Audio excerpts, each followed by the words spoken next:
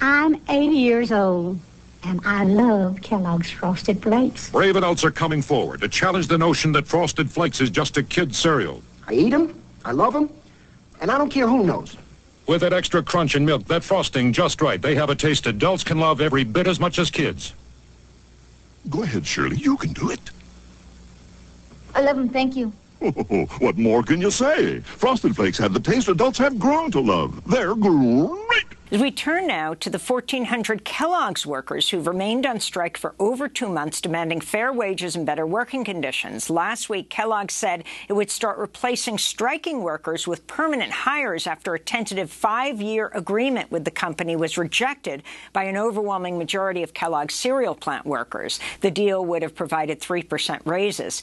Kellogg's announcement drew backlash from across the country, with many demanding a boycott of Kellogg's products in solidarity with striking workers. On Friday, President Biden tweeted, "I am deeply troubled by reports of Kellogg's plans to permanently replace striking workers. Permanently replacing striking workers is an existential attack on the union and its members' jobs and livelihoods. I strongly support legislation that would ban that practice," President Biden said. Workers at plants in Michigan, Nebraska, Pennsylvania, and Tennessee have been on strike since October. They make all of the company's most popular brands of cereal, including Fruit Loops and Frosted Flakes. For more, we go to Memphis, Tennessee, where we're joined by Kevin Bradshaw, president of Local 252G, a striking Kellogg's worker who's worked for the company for 20 years. Welcome to Democracy Now!, Kevin. Can you talk about what's at stake in the strike and the rejection of the contract that was up for vote? Yeah, what's at stake? Thank you for having me, first of all. What's at stake is that 3% raise that the company is talking about and bragging about. That raise is not for everybody. I mean, we're fighting for equal pay and equal benefits. If we were to agree to anything that the company has, certain employees, newer employees, still wouldn't have the same opportunity as myself to be able to retire with the same pension, the same benefits, the same insurance, in order to provide a livelihood for them families that we all are able to provide. So we're fighting for equal pay and equal benefits, regardless of what the company's putting out there. And trying to replace us is something that they're using as a scare tactic, because we know they can't hire enough people to replace us to do a skilled job. So it's another scare tactic from a greedy company. And Kevin Bradshaw, could you talk about the conditions at Kellogg? Some employees were working as much as 80 hours a week. Yeah, we've been working 7 days, 7 days a week, 12, 16 hours a day. And we're asking the company, if you're going to work us the same, do you need to pay us the same? And we're trying to get, some relief on that, as far as different things inside our language that allow people to be off, like FMLA and stuff like that, where they're not trying to circumvent FMLA and make you use up all your vacation, and saying that you can't be off with your family, you can't take care of a loved one or yourself. So it's a lot of different things on the table that we're trying to fight for as working conditions. And also we're fighting for, to keep jobs in America. We have job security. We have jobs going overseas, offshore to Mexico, because, the company wants to pay less for more work. So we're fighting a very greedy company right now. And this threat of a possible replacement of the strikers, this was a big tactic back in the 90s and early 2000s of employers, but it had subsided somewhat. What about this issue of permanent replacement? Well, the company has been, we got several different ULP charges against the company, because they have been bargaining in bad faith. They've been calling employees at home, trying to get them to get out the union and come back across the picket line. They literally said that if you get out the union, you can come back to work. So that's one of the other scare tactics. And then just the announcement of the 1,400 jobs. It's just another kick in the face to scare people, because they know it's a hardship right now with no job, no income for over 2 months, and right around the holidays where you want to spend time and money with your family and your loved ones. So it's a very evil tactic. Evil doesn't sleep. Talk about the significance, Kevin Bradshaw, of the President of the United States condemning Kellogg's, announcing that they might hire replacement workers, essentially scabs.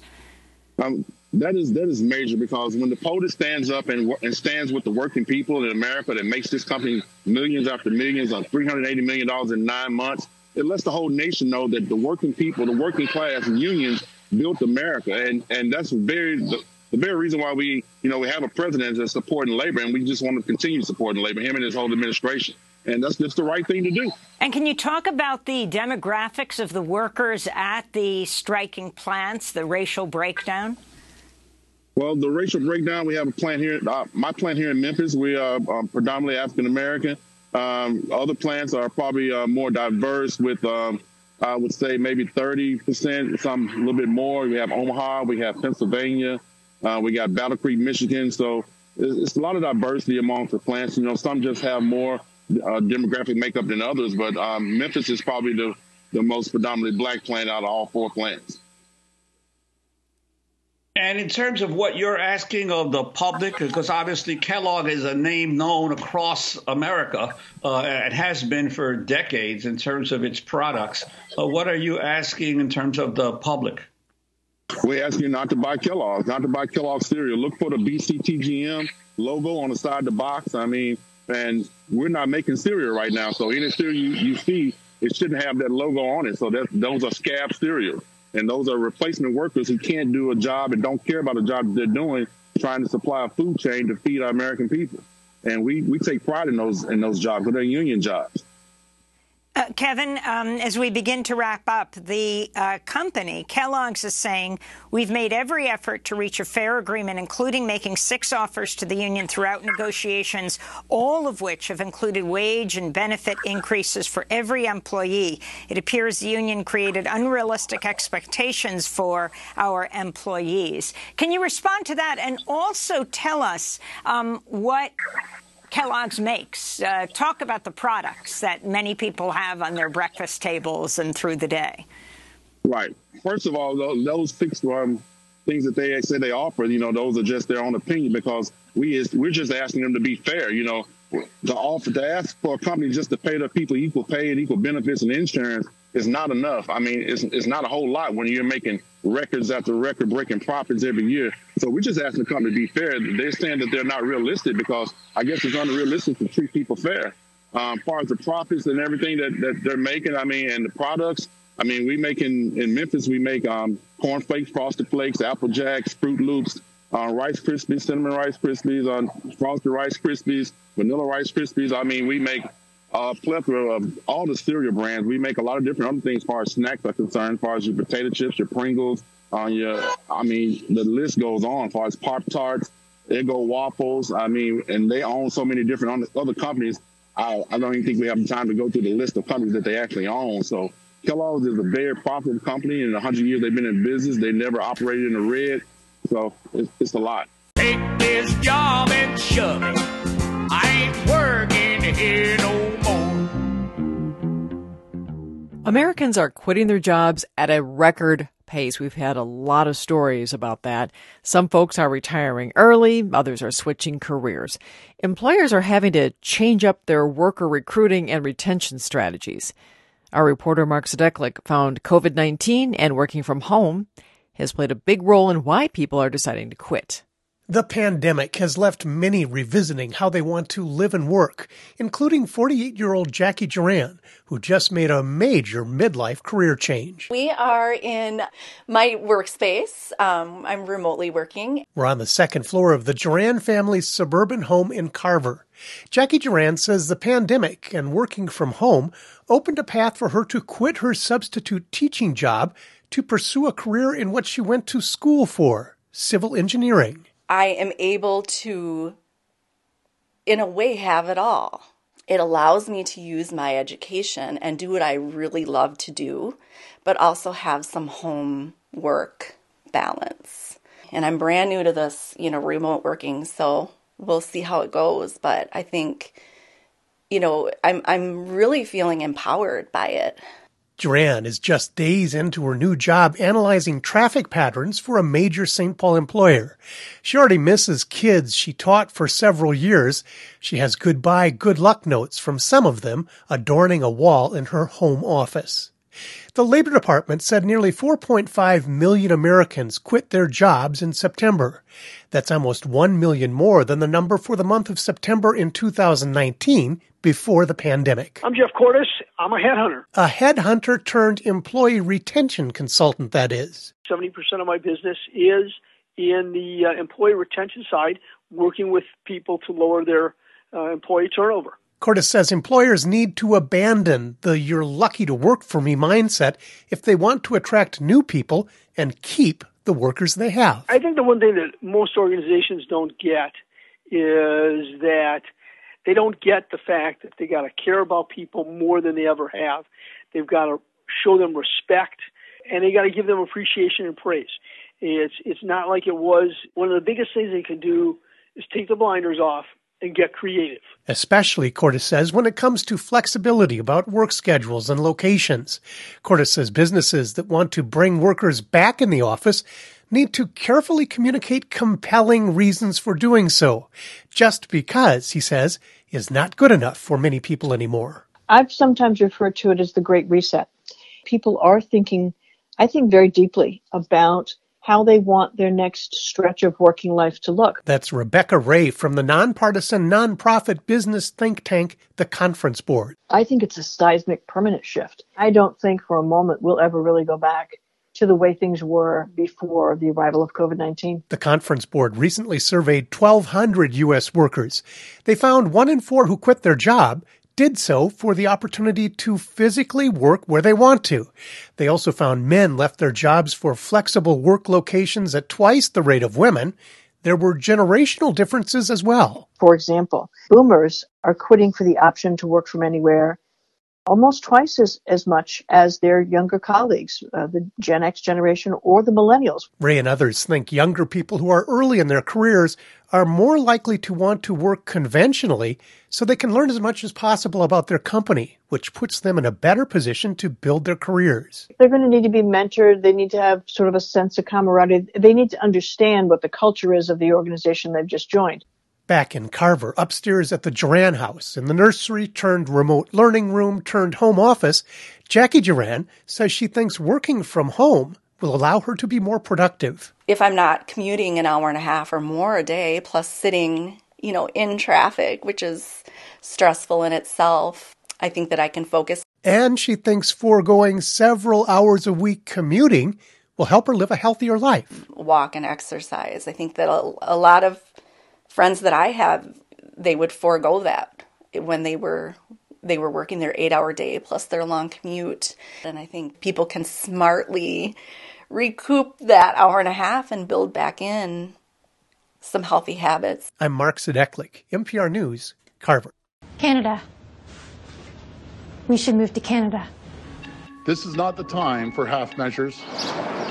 Starting midnight tomorrow, non-essential businesses in the province will be closed. These are unusual times, and this is an unusual location for tonight's program. It's my back deck. Like many of you, I'm working from home, not because I'm sick or in isolation. All Canadians, as much as possible, should stay home. Stay home. Stop the spread. During this pandemic, we've been told to turn our kitchen tables into office space, if we can. Millions of Canadians who can work from home made that transition, not knowing how long it would last. Nearly 2 years in, some companies are trying to call their employees back to the actual office, but a new variant is complicating things. I'm also asking businesses and organizations to remain diligent and vigilant. We are asking that employers ask their employees to work from home whenever possible. Reducing mobility of people will help to reduce disease transmission. Dr. Kieran Moore, Ontario's Chief Medical Officer of Health, speaking last week. The Ontario government has also announced it will delay back-to-work plans for its public service. It seems like the only thing that's clear about the future of work is that not all Canadians want the same thing. So I'm a lawyer, and I'm currently working in the office. We have the option of working from home, but I don't partake. I don't like the isolation, I suppose. I like the guidance and the atmosphere at work. I work from home. The coffee's a lot cheaper.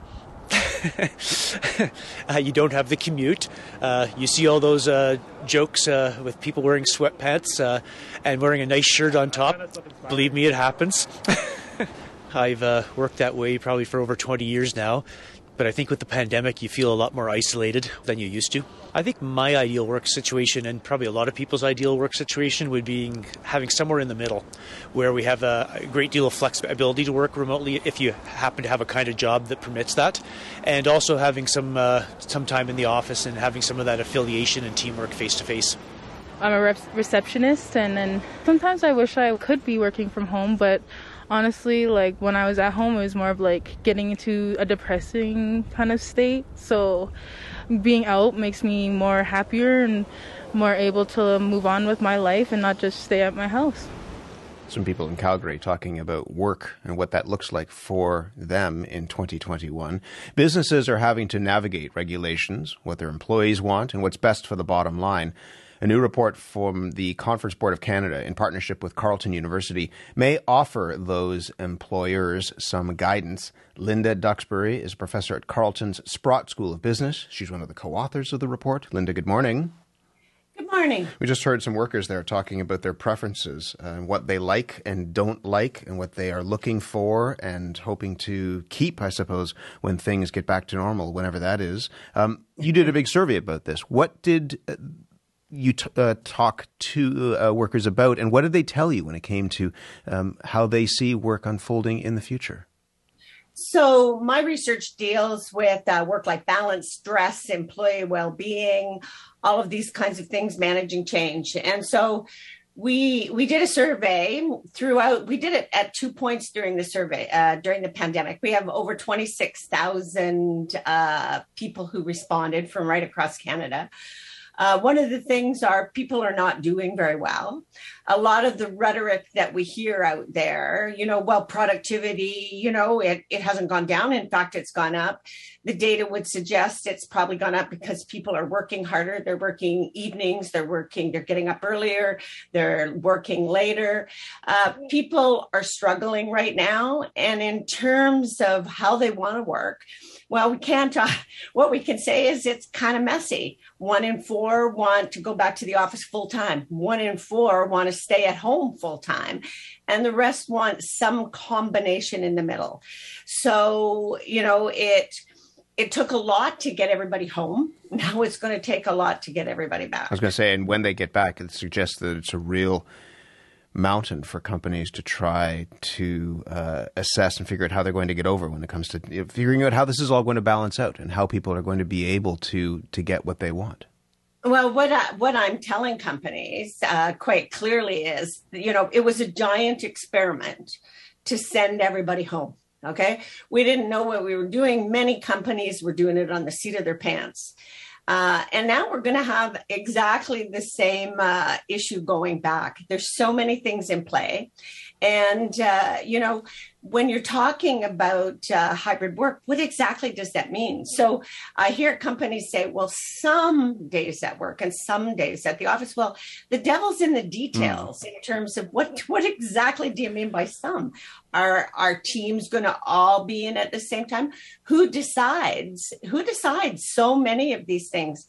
Employees right now, because we're heading into some pretty significant labor force shortages at the high end of the, they're talking about it in the United States. We're going to see it in Canada as well. So organizations who push too hard and say, well, this is how we're going to do it, they could lose people who have a choice, so it's going to be challenging. We'll talk about those challenges. You said initially one of the challenges is that many people are not doing well. Tell me more about that. Who is not thriving or even really, keeping their heads above water when it comes to working from home? So what is interesting about this is some of the levels of stress. So I've been studying employee well-being for multiple decades. I've never seen job stress scores like I'm seeing now. I'm not seeing perceived stress scores, etc., work scores. A lot of people, it depends if you're struggling with schooling your children at home, if you're trying to do a job, you've got a boss who expects you to be on 24/7. You've got a work ethic where you feel responsible for your clients. And you've got a husband or a wife who's also at home sharing bandwidth with you. We do know that a lack of predictability and a lack of control really makes life a lot more difficult, even without a pandemic. Well, people are in a situation right now where they can't control anything, even going to the grocery store. So most people, a lot of people are doing very poorly. Which leads to the suggestion that some people might want to get back into the office. But you found that at the managerial level, that might be the case. But clerical and administrative staff who might work for those managers did not want to go back to the office. Why do you think that is? Well, I think a lot of people are confusing a lot of things here. So people during the pandemic spent a lot more time with their families, and that's great. But many of them didn't have childcare, daycare, they didn't have a commute. And so they don't want to put that back into their life. They don't want the expenses of nice clothing. You know, I'm sitting here talking to you in a sweatpants, a sweatshirt. I didn't have to dress up. It's quite nice. A lot of people are like that. They don't want the expense of going into the office, and they have this idea that it's better at home, but they forget that the office also offers some real advantages. And, you know, going forward, how we're going to balance those two. And the other thing I would really caution employers who are listening to this right now, almost all the rhetoric right now is around back to work, whether we're going hybrid, what does hybrid look like? I think we have to spend as much time on employee well-being and trying to re-engage people who've lost touch with the organizational culture, who've lost touch with their colleagues, and many of whom have maintained their productivity at a great personal cost throughout the pandemic. We have to mend bridges, and we have to focus on mental health as much as we have to focus on return to work. There's two parts that are worth picking at there. One is around productivity. You'll hear stories because people are working from home, and there's not the separation of if you are lucky enough to work from home, you know, you're not leaving the office and then going home. Work is at home. And so the bedroom where you sleep is the office where you work. Is that truly extending the workday for many people? Oh, absolutely. It's extending the workday for almost 2/3 of the people that were in our survey. Most people get up earlier. They stay up later. They work on the weekend, and they don't spend enough time on themselves. So, you know, they work as they can. So they try to combine everything together. The other thing I think it's really important to mention when we're talking about this whole productivity, because a lot of the discussion is around productivity. And a lot of it, I hear organizations and I hear employees go, well, we've got proof of concept. Look, it works, so we should continue with it. You don't have proof of nothing. Because what you just did for 2 years is actually, it wasn't really telework. It wasn't remote work. It was a jury-rigged solution. It was work from home during a pandemic, not working from home. It was work from home. It was what we call enforced work from home. Hey, you have no choice. Go tomorrow and good luck.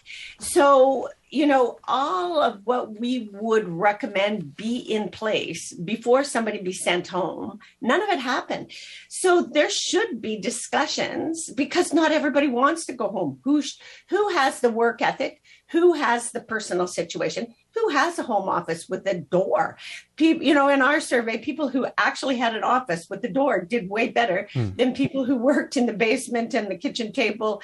You know, a lot of people work in the bathroom. They work wherever they can, but that's not healthy for us. You also have daycare in place for your kids. Hey, that sure didn't happen. You have an ergonomic setup. Hey, people worked on their bed. People work, you know, look at the physiotherapy needs right now, which shows you what went on. So we have to, sorry, I get all frustrated. We have to stop. It's fine. We have to stop doing the following. We have to stop saying, well, look at people are more productive or as productive at home. We have to get behind what that productivity is. And if people maintain their productivity at huge cost to their mental health, is that a gain? The other thing we have to stop saying is we've got proof of concept.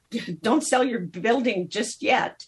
And we have to recognize that there's also been a cost in terms of collegiality, in terms of organizational culture, creativity. People have just got their head down and they're delivering as best they can. But that's not what we want, I don't think, any of us going forward. Do you think this what people have gone through, and again, not everybody is able to work from home. Many of us have been coming into work, and many people, they don't have an office to go to because they're working jobs that aren't in a physical office setting. But do you think this has changed in some ways how people view work and how they see what a job is? There's a lot of research showing that people's new attitude is called YOLO. Have you heard that? Which is you only live once. Nothing like going through a death-defying experience with the pandemic to actually make people think and reevaluate what's important to them. So, but when we've also got data, 60% of our 26,000 people are essential workers, and nobody would say they're doing well either. They're just doing poorly from a different root set of causes than the people who are working from home. The pandemic has had a significant impact on the mental health of all workers. And I think those who can are evaluating what it is they want. So you're starting to see employees pushing back. If you look right now, restaurants can't hire, grocery stores can't hire. People are saying, you call me essential, you call me important, but you treat me like dirt. So, I don't really feel important. I'm not feeling the love here. So people are calling their organization to task and saying, there's certain things I want. And if I don't get them, maybe you and I don't have a relationship moving forward. So that is also complicating things. How important is culture at a workplace? And what's been lost when it comes to the culture, when everybody's in the same physical space? So it was interesting because I was listening to the interview of the woman from the military. The military's got an incredibly strong organizational culture. So the culture is a very positive force if it's good culture, if it's one that respects people, promotes balance, empowers, has autonomy. A toxic culture is something to be avoided. So people who work for organizations where the organizational culture is not the strength of the organization actually liked working from home because they avoided the politics, they avoided the nonsense. Whereas people who work for organizations where the culture was family-like, their colleagues were incredibly important to them in terms of their relationships. Their manager was important. Those people really missed work and they missed the culture. But what I would suggest is organizations with more toxic cultures, this is an opportunity for them to reset, isn't it? Because people have been away, you have the opportunity to remake yourself. What our data does show, though, is that younger people, how have we onboarded people during this thing? People, I can only see you by looking at your avatar on my screen. Well, that's certainly not the way to connect to your boss and to your colleagues and to feel connected to your work. So there's just so many things that we have to do to re-engage people in the workforce when this is over, if it ever is over. I'm convinced it will be over. That in fact, it's hard for managers to know where to start. What I would really recommend is don't do what many of you always do, which is have 57 number one priorities. I would suggest you pick 2 or 3 things, focus on them, and then focus on the next thing. The other thing I tell organizations is you have to become ambidextrous. What does that mean? And what that means is I teach change management. I study change management. It means that you're able to change the tires on your car when you're driving along the 417 at 120 kilometers an hour. It means being able to do 2 difficult things at once. It means that organizations have to focus on the survival of the firm in the long term. So they have to do the business of the firm, but they also have to make significant changes right now because, in fact, we are going to be going back to work soon. This Omicron has bought us a little bit more time in order to do some of the heavy lifting and the heavy thinking, but we have to start actually putting changes in place. And I think organizations have to be honest with their people and say, this is new for us too.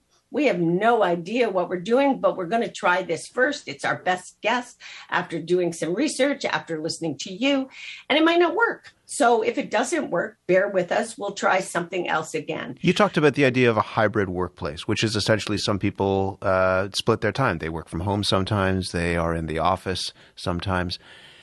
Is working from home, given what people have been through and what they've been put through, do you think that employers need to look at working from home as a right or as a privilege? Well, there's the nub of the whole argument, isn't it?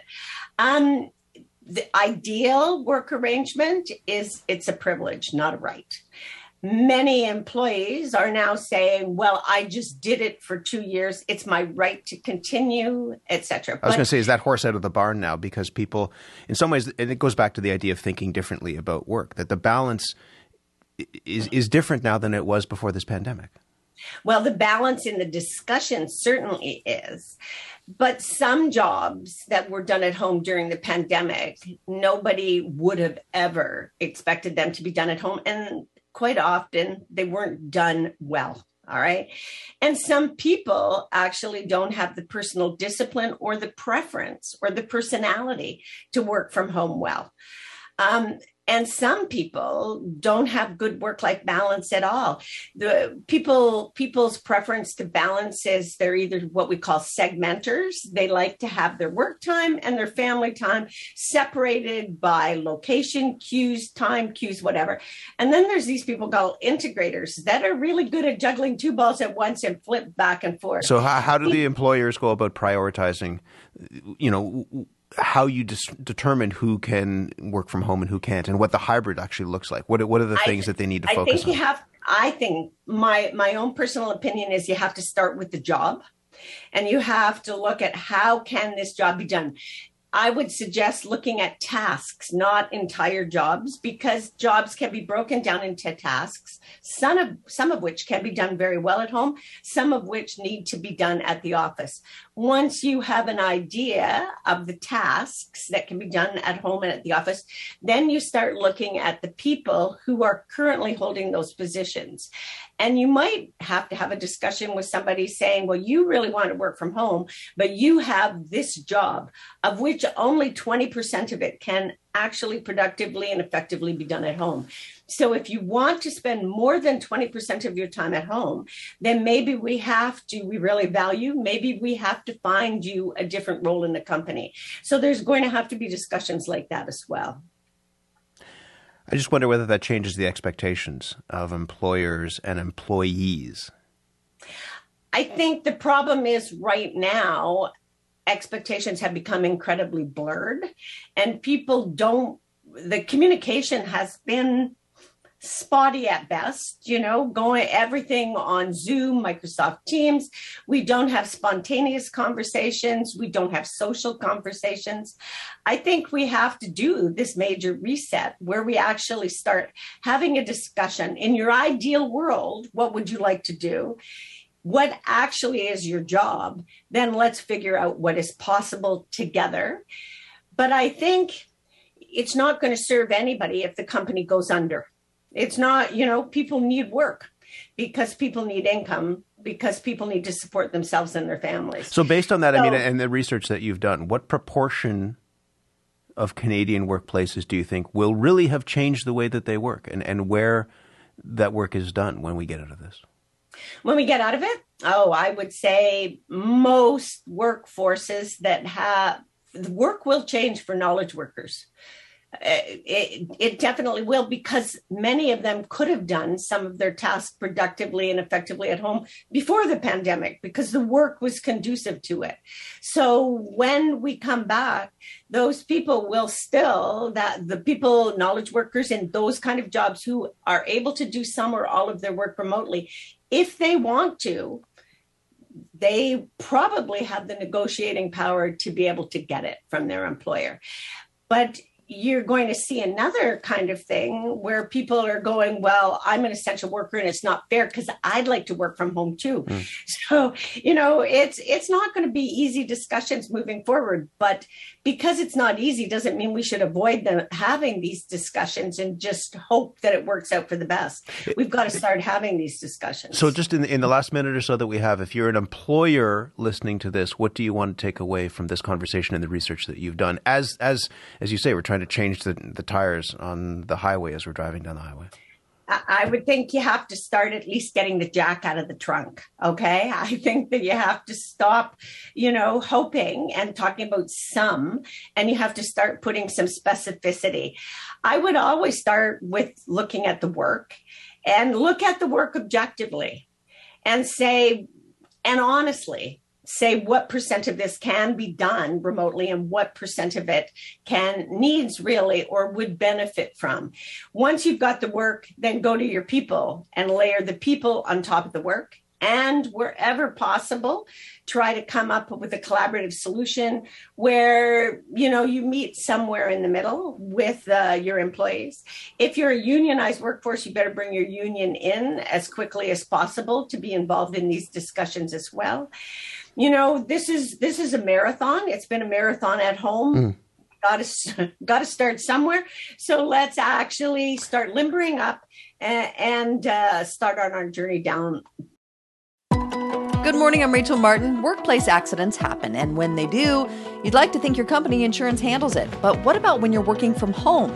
A man in Germany was moving from the bedroom to the home office. He slipped on the staircase. The employer's insurance refused to pay, so he took the case to court and they ruled in his favor.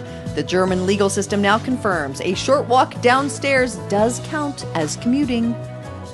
It's Morning Edition. Context of white supremacy. Gus T. Renegade in for another broadcast, hopefully to share constructive information on the system of white supremacy. Today's date, Friday, December 17, 2021. So I have been told. This is our weekly broadcast, Neutralizing Workplace Racism. Not for spectators. If you have figured out some things that work well to help non-white people, victims of white supremacy, solve problems in the workplace without creating new problems, definitely share. How did you do it? What did you say? What did you avoid saying? Did you use some piece of policy and procedure? Let us know. We would like to emulate what you've done if it worked out well. The number to dial, 720-716-7300. The code 564943 pound. Press star 61 if you would like to participate. Number again, 720-716-7300. The code 564943 pound. Press star 61 if you would like to participate. The email, untiljustice@gmail.com. Untiljustice@gmail.com. Drop us a line. We can read your commentary. Keep it anonymous if you have concerns about being identified. If you have suggestions or if you have a problem and you'd like some attempted counter-racist input to try to help you solve problems without creating new problems. Briefly, some of the segments that we heard, the audio as we were getting rolling. Democracy Now!, my BFF Amy Goodman, she was talking to some of the workers in Memphis, Tennessee about the Kellogg's, I was going to say cereal, but they make more than cereal, Kellogg's strike. And they talked about the unsafe conditions and poor pay, poverty wages that they get from a company, as he said, not in the red metaphor, where they've made all this money and have make so many food products. Incidentally, all of the products that he named are horrible, like Cinnamon Toast Crunch and Frosted Flakes and the whole game, Pop-Tarts and Eggo Waffle. Everything that he named is absolutely horrible. I think he said Fruit Loops too. all that stuff is terrible. If you have any of that stuff, the strike, that would just be like if you need like 3, 4, 5, 6, 7, 8, 9, 10 reasons. But I mean, all of that nonsense. I mean, you want to talk about junk food? Every single product that they mentioned, absolute junk food. So you don't need any of those products anyway. Get you a bowl full of diabetes. That notwithstanding, certainly you can avoid purchasing. Well, I guess, yeah, you can do your best. Like I said, it would be a monstrous list of products that you would not be consuming. You probably have to get back to just eating fruits and vegetables, legumes, beans, and the like. If you want to get away from Frosted Flakes and Kellogg's Corn Flakes and all the rest of it, Pop-Tarts. Let's see. The second segment they were talking about, and they even talked about they were not going to rehire them. They were going to replace them, the Kellogg's workers. I saw that. That was on NPR that they said they weren't going to rehire, and President Biden talked about, interestingly, he said in Memphis, Tennessee, the Kellogg's factory has a high number of black people. I'm not surprised. They have a lot of black people there, so no shock at all that they would have horrendous work conditions in terms of not being paid well and all the rest of it. I think he said in other areas, other regions, they would probably have a more diverse workforce, meaning probably not as many black people, maybe other non-white people, more white people, whatever it is. Let's see. NPR, they did the segment, the so-called Great Resignation, and talking about how a lot of folks are leaving their jobs during the pandemic. I've seen, just on a personal level, I've seen lots of evidence that suggests that that is true. There are quite a number of businesses right here that I've seen in the Seattle area where they have signs up saying that they are now closed, that they have restricted hours because they don't have enough employees to be open for the normal hours that, normal operating hours.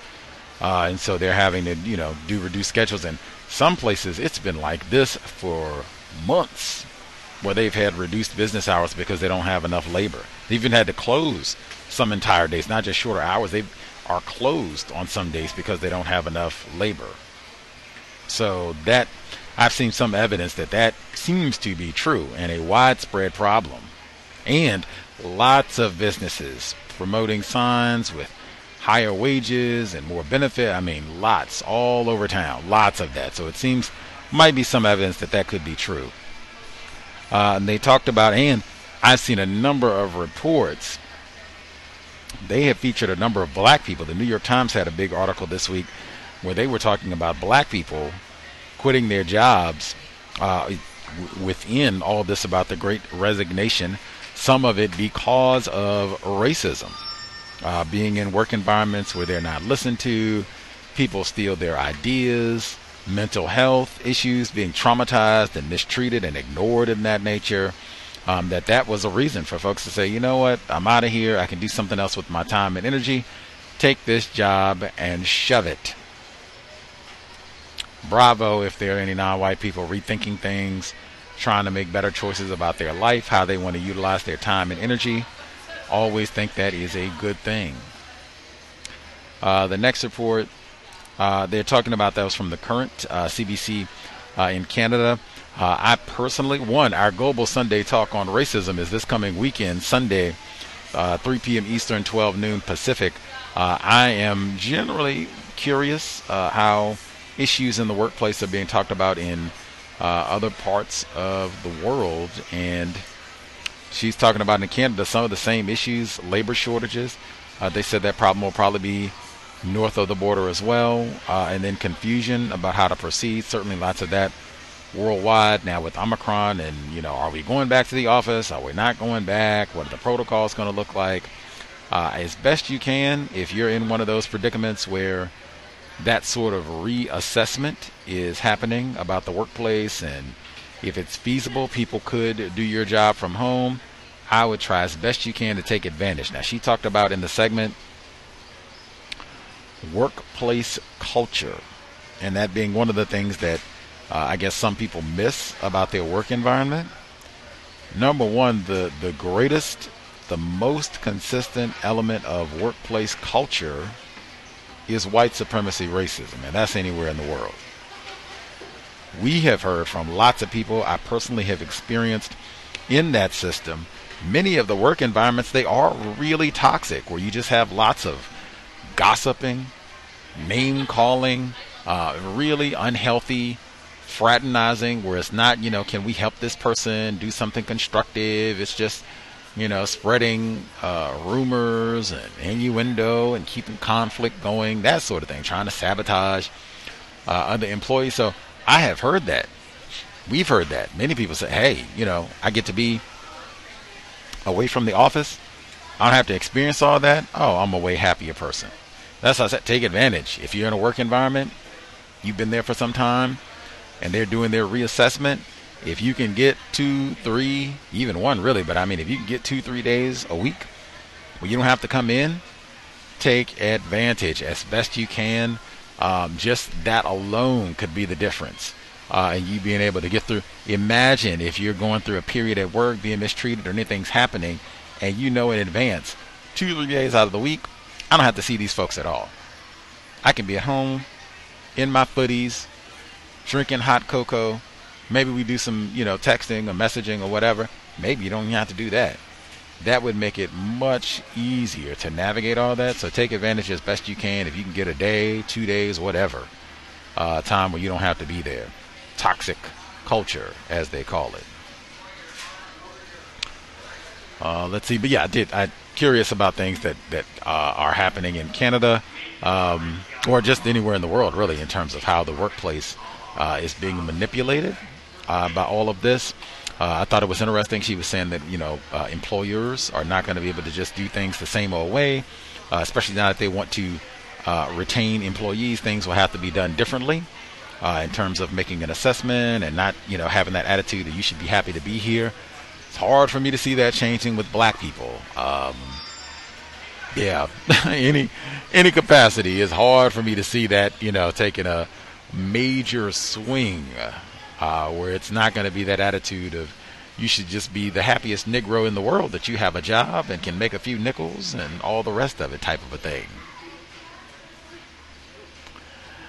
Anywho, mental health. She also, in that segment, they talked about how for folks in Canada, their mental health has taken a toll, being isolated. I thought it was interesting. She said particularly younger populations being isolated and feeling lonely from all of this.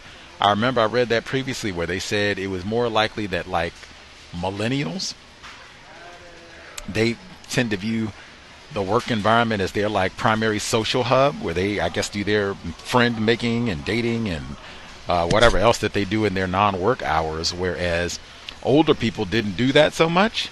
They would have other social outlets, so the job wasn't necessarily a major loss in terms of social exposure if you're not going directly into the office, a physical building.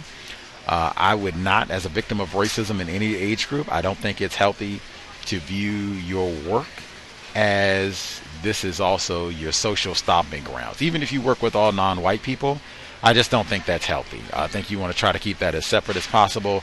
If there's some people that work there that are really cool, you can think about, maybe an exception or what have you, but I would tend to shy away from that. That doesn't mean that you're discourteous or that you ignore the people that are there, but I just don't think you want to be hanging out and going to the club and you spend your whole weekend together with these folks. Like some separation, all of that crossover, something happens, and we just seen a lot of that. I'm not trying to hang out. These are not my homies and social media pals, and we got to text each other all weekend. We just work together. Let's see. So the email untiljustice@gmail.com. I'll read one of the updates. Always appreciate when we get updates from people who dial in. If you call or email or whatever it is and discuss your situation, let us know. If we, anybody, myself, callers, if folks offer any sort of suggestions or different ideas about how you can approach the situation, if you use them or not, let us know how things go. If you use your brain computer and you are intelligent enough to come up with your own concepts and possible remedies for your situation, bravo. That's the best thing. That's what we should be doing. Just let us know. Give us an update. That way we can kind of refine our own techniques and, what things work successfully to solve problems in the workplace. So always love the updates. Be in Toronto, I think maybe last month sometime, she emailed, and she also has talked about being sabotaged, trying to call in and having odd difficulties, unexplained difficulties, obstructions to calling in to share. Anyway, she wrote in and she talked about all of this abuse in her work environment. I think they had some sort of like a diversity type seminar or what have you, and talking about Canada's role in having black people in slavery. She said, I think she made some statements there, and they kind of, bullseye on her from that moment, and increased mistreatment, increased non-constructive attention, and made it really stressful, really drain on her mental health and in the most extreme ways. And we were just kind of talking to her and saying, man, if it's really that bad, then work on the exit strategy. She'd been doing all the documentation that she could. We talked about not making statements. I think that's so important. Even if they have some sort of seminar, workshop that ostensibly is talking about racism, that is not the time for us to get up and offer our soliloquy. Listen, if anything, you ask a question, but you're not here to make statements. This sort of thing is very common, where victims end up, being punished because they spoke too honestly about white supremacy racism. So, let's see. B wrote in.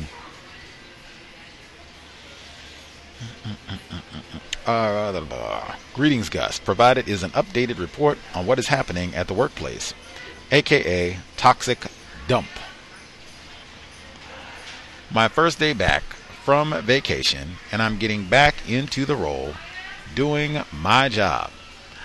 I have another vacation day following the day that the supervisor had in part approved of.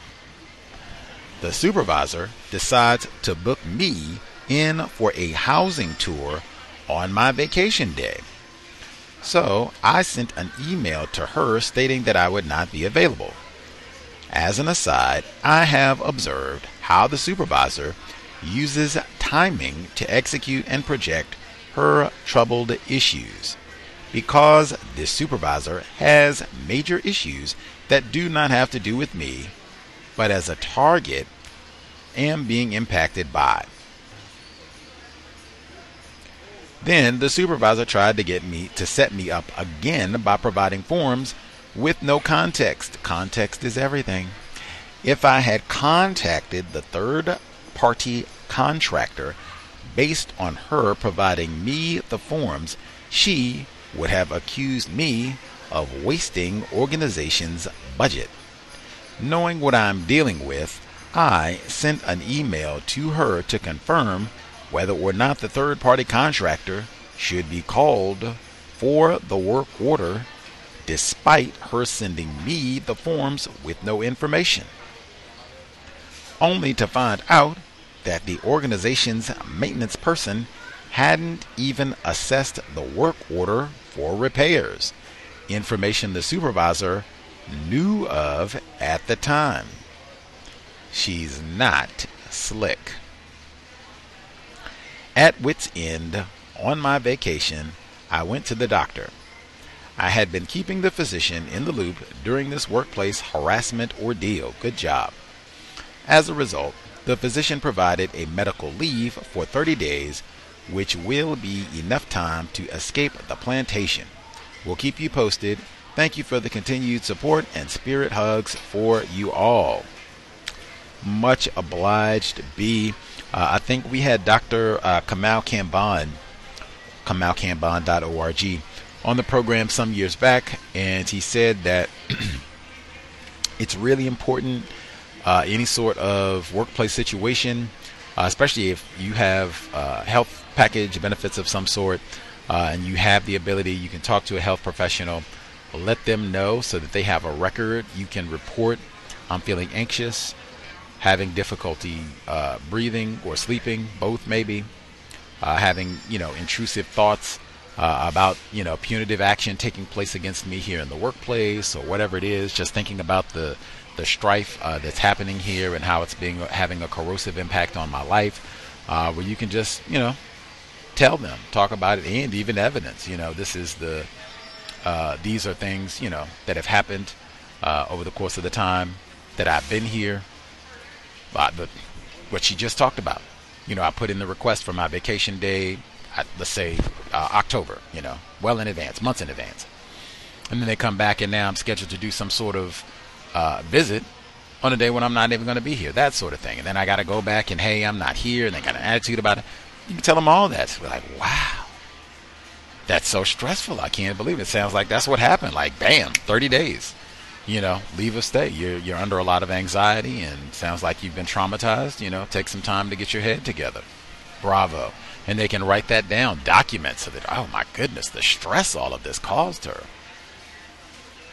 Hopefully 30 days will be enough time that, you can kind of strategize and get things together. Talking about being in Toronto. We shall see. It is kind of unfortunate that 30 days, part of it is going to be kind of intersected by the so-called holiday, because a lot of times people are, not in the office. It can be difficult to get business matters handled sometimes once people really get into the throes of the so-called holiday next week.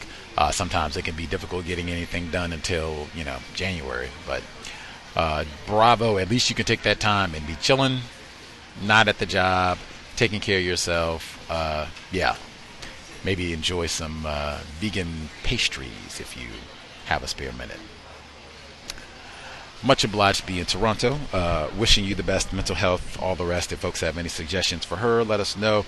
If you want to share about your own situation, if you have something constructive, things worked out well, you were able to successfully neutralize some racist antics in the workplace, let us know that. Certainly, you should be on speed dial *61. And then if you would like some feedback from folks who are here and listening in, feel free. 720-716-7300. The code 564-943#. Press *61 if you would like to participate. Let us see. Folks who dialed in, one moment, and we will nab the switchboard together. Let's see, and then I'll read the other emails as well, see if I make sure I can get through all those today with no difficulties. Alrighty.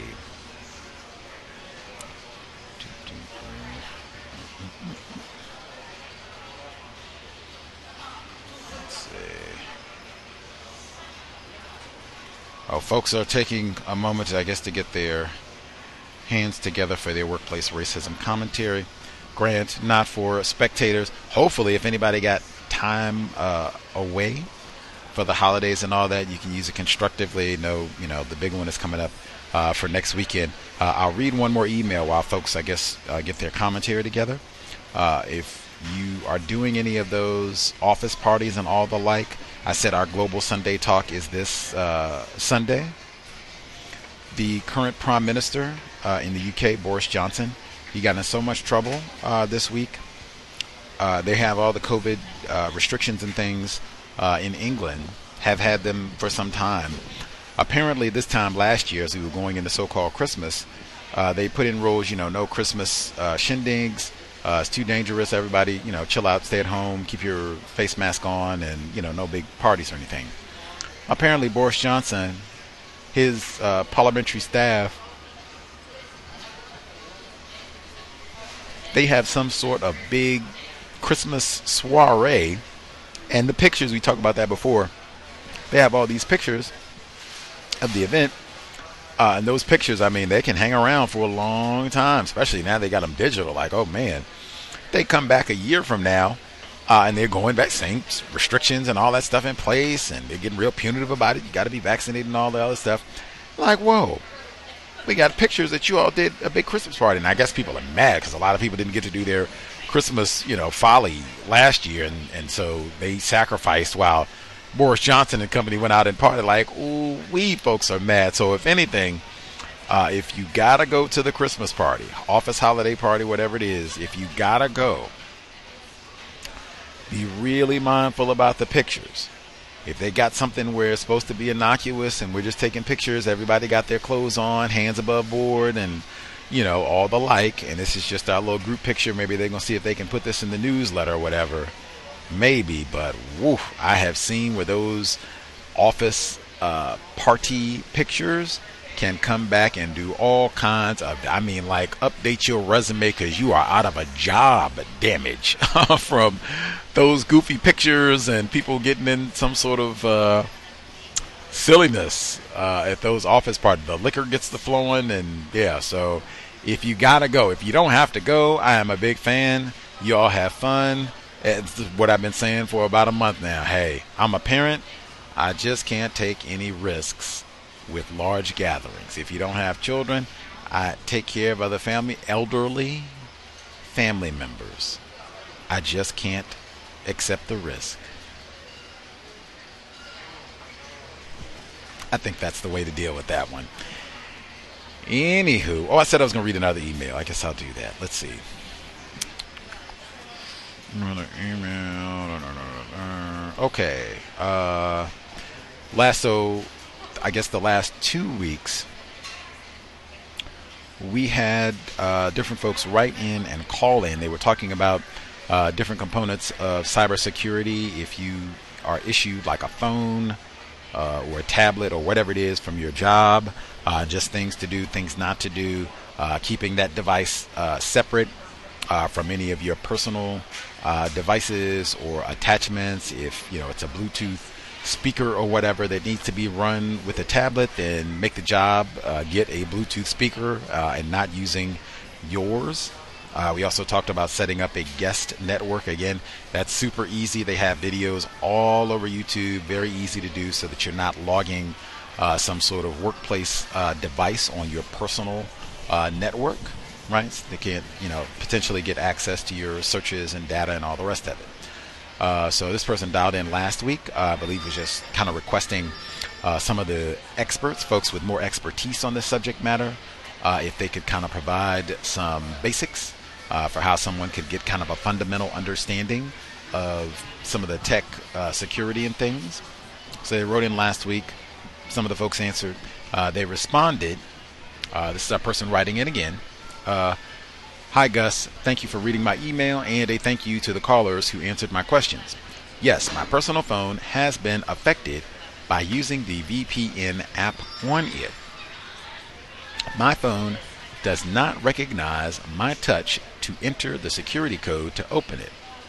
I will either restart the phone or power it off for several minutes. I must buy 2 phones, one for the VPN app to work and another personal phone. This personal phone was replaced 2 months ago. Yikes. And that's this person writing in the yikes, not me. Continuing. I'm not on social media, thus I'm not able to get the videos you posted for the steps to set up the guest network. That's what it's called. I'll Google it. You should be able to find it very easy. Guest, G-U-E-S-T, guest network should be very easy. YouTube, Google, probably lots of places, even where they can walk you through it.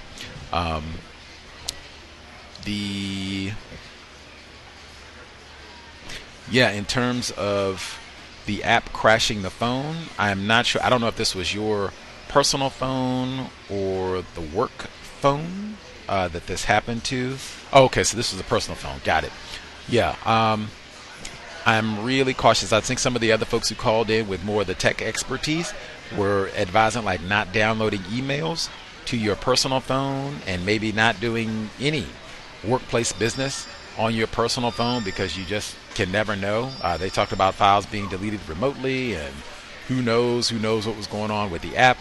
You trying to use it for whatever purposes might be best. Just make that ironclad. I do not use my phone for workplace use. Some folks make scoff, I guess, about the, somebody on the job needs to text you and, all of that. I would even feel some type of way about that, but I guess that might be the only one, because that shouldn't be an all the time, like all day long. If this is just for like notification if I'm going to be ill or, you know, something of that nature. Anywho, let's see. Anything else? Yeah, I'd be real mindful about using any of my personal devices in the workplace. Never expect compensation. Never like adequate compensation. If something happens in the workplace, they will just, you know, whatever. Negroes was bound to get in trouble some kind of way. Let's see. Other folks who dialed in, commentary, suggestions, thoughts to share. The line should be open. *61.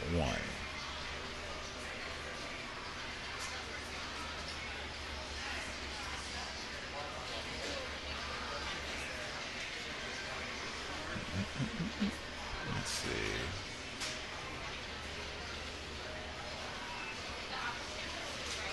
Oh, folks are spectating, I see.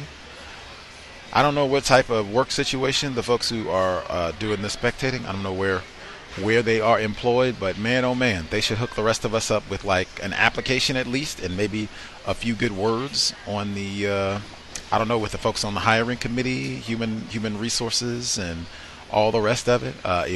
If nothing untoward is happening, that's not even including like the whole COVID-19 situation, which I think is hugely important, as Omicron has you know, added a whole nother element to it in terms of anxiety and all kinds of changes. In some workplaces, even what it means to be vaccinated has totally changed. Now it can't be, oh, I got, you know, 2 shots of the Pfizer vaccine, so I'm fine. Like, no, you'd have to have those 2 shots and a booster. And if you don't have a booster shot, you are no longer considered to be vaccinated.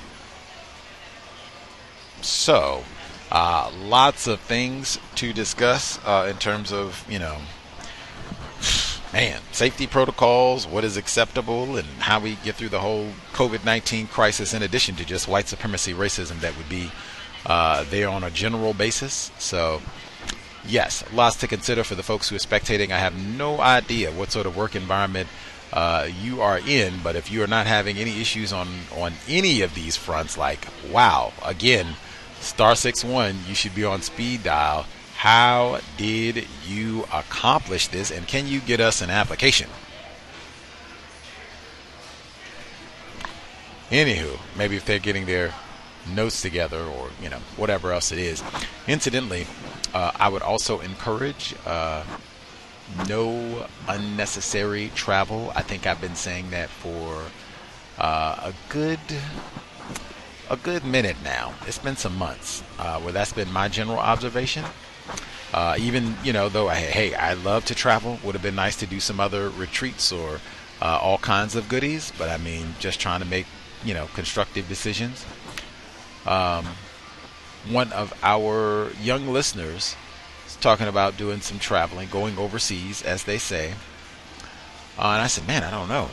Like, a lot of the news for like what they call overseas is very punitive. We'll have our Global Sunday Talk this coming weekend, but it's very punitive, and a lot of it is, oh no, Omicron, restrictions and lockdown for those who are unvaccinated, and new protocols and vaccine proof and all the rest of it. I mean, just looking really, I don't want to say dire, but what would I say?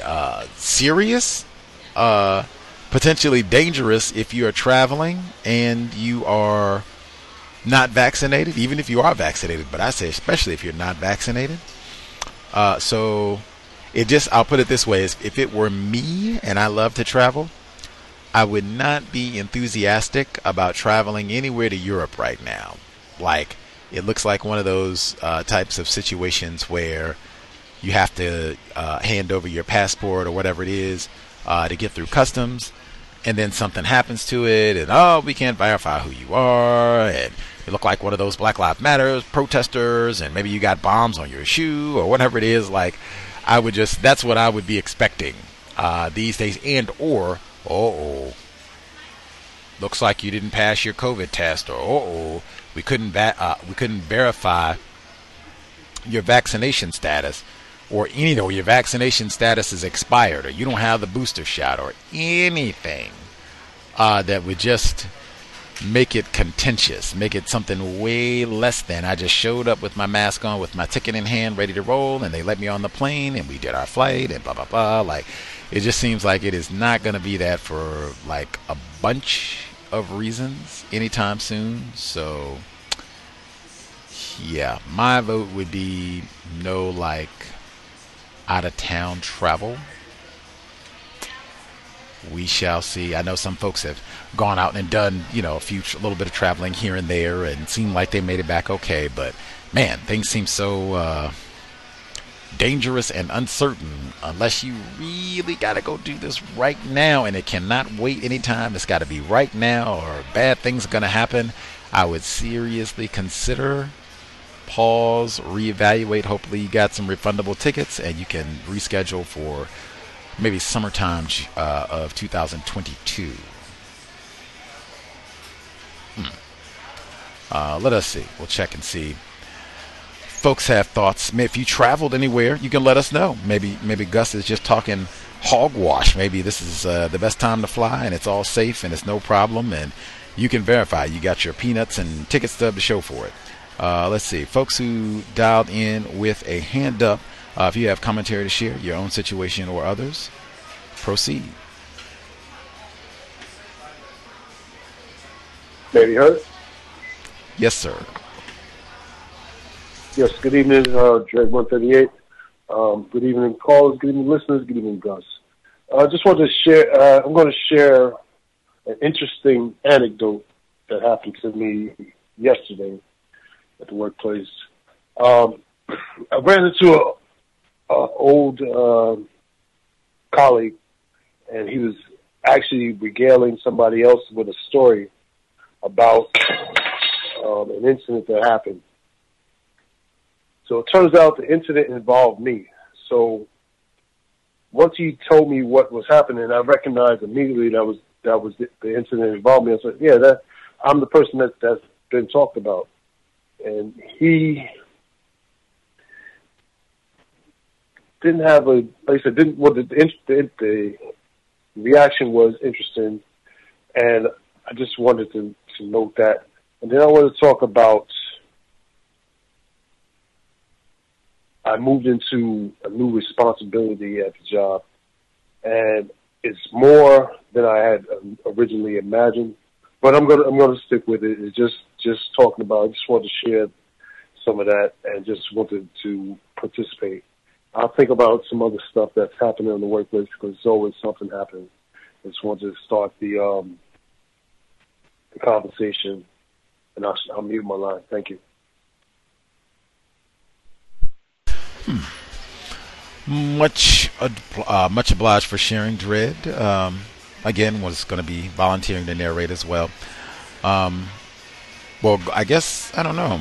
I guess with the new responsibilities, I guess that's a good thing. Maybe you get to learn, even though he said it was more than what he anticipated. Now, I don't know if they set him up kind of false expectations type of a thing, because that, I think, does happen a lot of times with black people as well, where we'll come to a new job or promotion or whatever, and we don't have things explained to us truthfully, completely. So hopefully it'll be something where it'll just be more to learn, where you'll have more information, and will be able to demonstrate your mastery of your current job and whatever new skills you had to pick up with this new hire. And yeah, that'll be great. You'll just be even more informed and have a little bit few more things to brag about, I guess, on your resume and what have you.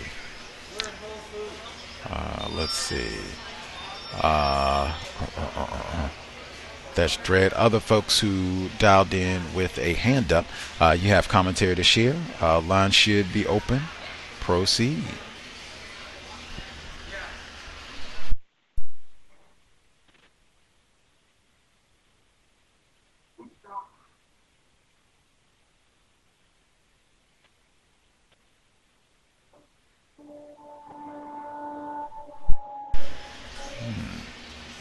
Hello? Yes, ma'am. Our caller in Georgia. We can hear you as well. I just went away. I was like, okay. I recently got a temporary job outside of the home. I had worked outside of the home in a business capacity in a while. I worked outside the home in academics teaching, but not in this capacity. I've been there 2 weeks so far. I was working as a temporary contractor. The person that brought me in was a black female. She seems very competent. She thinks I'm very competent, so, that's good. The situation, because it deals with numbers, is messy. She knew that. She told me that. She's very clear on that. But it was very different, and working at home for a while, I do appreciate going into the office, especially, I think, like one of the speakers or one of the clips was saying, certain type of tasks, this particular task, there's a lot of things that need to be fixed. I think it's important in this particular time for me to be in the office, to be collaborative and kind of see what the mess is and kind of work through how to fix it. Because, primarily you need access to software and tools, and it's hard to get that at home the way this company is set up to do things like that. It's a factory. They make a product that should be around for a while. I guess the quote-unquote blue-collar people, the factory workers, there's some diversity, lots of black people, but I live in Georgia, so that's really not that much of a shock. But I guess in the non-factory type jobs, if you're, leadership or going towards leadership, it's, it's different because the person who brought me in, she's black, and there's a black man. Both of these at the same location, and they're the highest black people. And this is a company based in Quebec, Canada. They hire a lot of Hispanic people. So I've talked to many Hispanic people. But their focus, because, they have a corporate website, their focus is gender diversity, not racial diversity. So, that's what their focus needs to be internally, because it says so on the internal website. The people that work there, that I work with, excluding my boss on our team, are white people, and she doesn't believe they're doing the greatest job. The people around her who were there, she's only been there a month. Let me say that. She's only been there a month. So she didn't hire these people. She, I guess, inherited, or this was the team she had when she got there. They seem to not be doing the best work they can do. I'm not going to call people names or anything, but they don't seem to be doing the best work, the work that needs to be done at this time. Let me say it like that.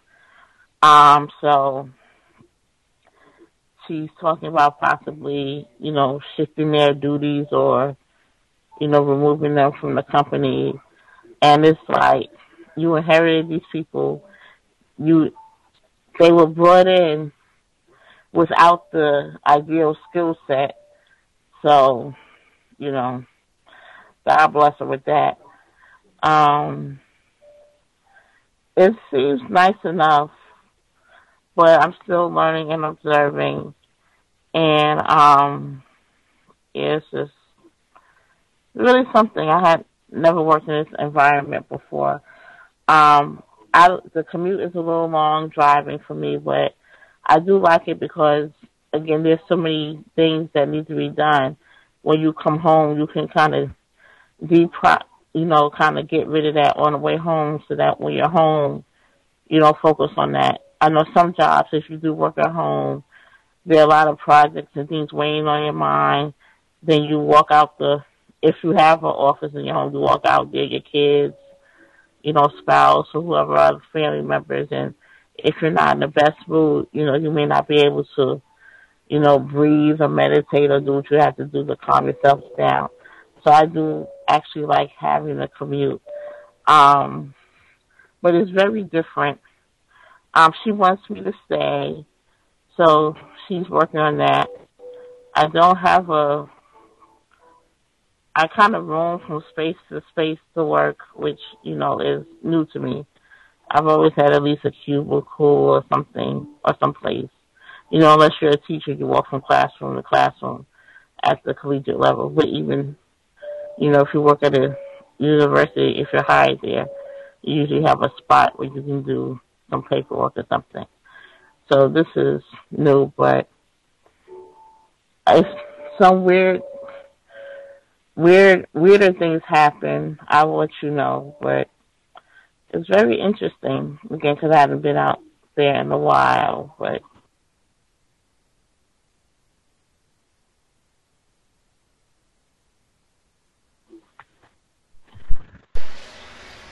listen. Right on.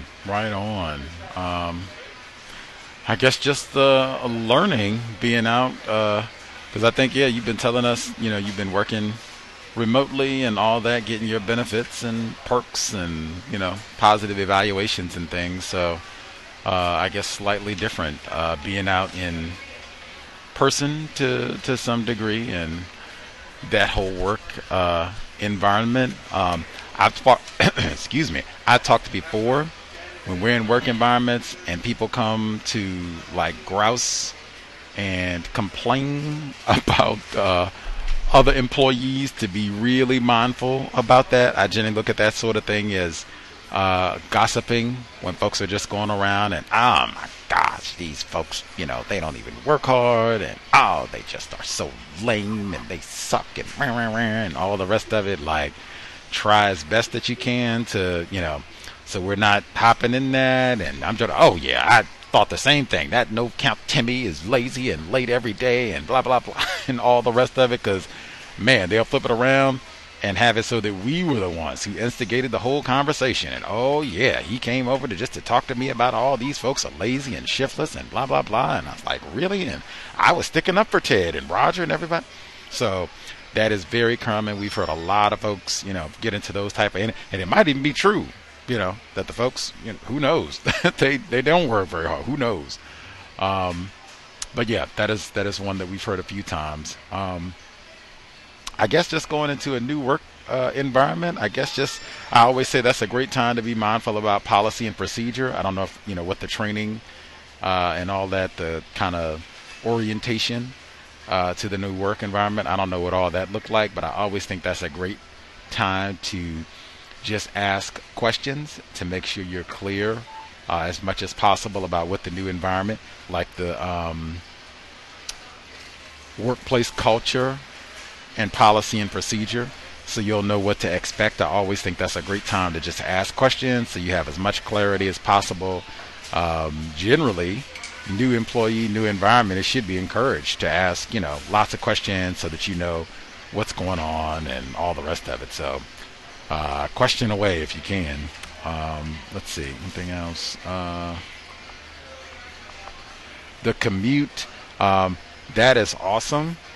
If you can use your commute in that manner. I know many folks, they stomp and grouse and curse about that commute, although I have heard some folks who I guess say they listen to the cows. Awesome. When they have their little drive home or wherever they're going.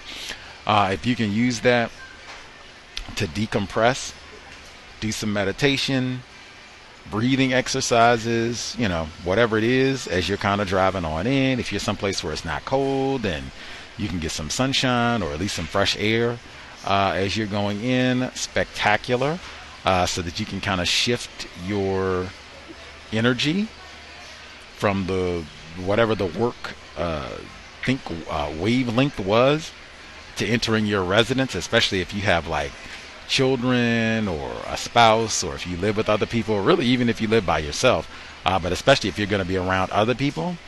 That way, if you are still bothered, stressed about things that happened while you were at work, you can use that drive time to kind of distance process. If you're, it's still on your mind, you can, kind of record, right? You can put it on speakerphone and do like a recorded workplace journal entry for that day. Do an audio entry, what happened, your thoughts about it, all the pertinence, time, date, blah, blah, blah. And then bam, process through it and let it go. That way you can, if you have to be around your offspring or other family members, they don't have to pick up on all your ickiness, or at least it won't be so fresh, where you can kind of have let loose of that a little bit and can kind of continue with your kind of detoxification from, everything that you have to deal with in the work environment. So bravo for constructive use of the commute. If you don't have to drive, you can do all that. You can read, like you have even more options open to you for folks who take the train or, whatever else. Let's see. Number again, 720-716-7300. The code 564-943#. Press star 61 if you would like to participate. One thing I guess I would add as well, if you get to start like a new job or whatever, also make sure that you have total clarity about their COVID-19 policy, like testing, vaccine, distancing, work from like the whole shebang, as much as you can possibly think of. If you think you're going to be working here for 6 months or whatever it is, like ask lots of questions. If they have like a written out COVID-19 policy, ask for it so you can read it at your leisure. You do not want to be stunned about any of that. If it's really detailed, great. You want to know all the details. If they don't have much, where it looks like, a bar of soap, that's their COVID-19 plan. Like, wash your hands. That's the plan. If you want to know that too. Lots of questions just so that no confusion at all. Like, I'm very aware of what their standards are, what their guidelines are as it relates to COVID-19. The vaccine, all that. Let's see.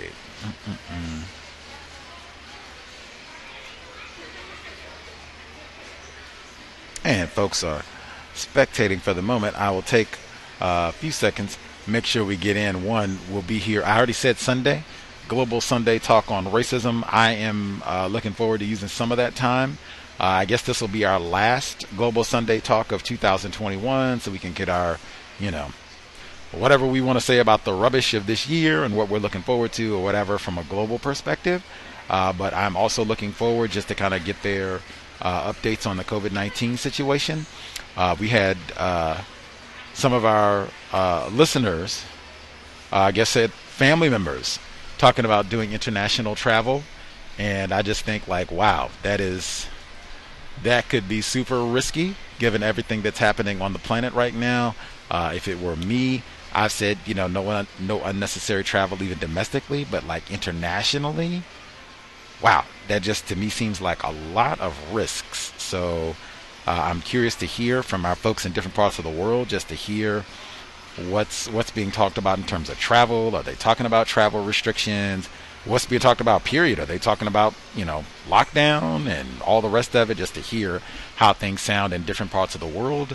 From pretty much everything that I've seen, it looks really uncertain in different parts of Europe and other areas. They're talking about, even more restrictions on people that are unvaccinated, fines for people that are unvaccinated, lockdowns. I know the last time that we talked to African 1884 in Austria, they were on lockdown. We'll see on Sunday if the lockdown is ongoing, but they were supposed to be locked down for about 30 days. So that would be my vote. Now, I know younger people, hey, whatever. world is my oyster. I'm going to do what I want. I'm grown. You're not the boss of me, blah, blah, blah. All that. I would at least encourage lots of homework.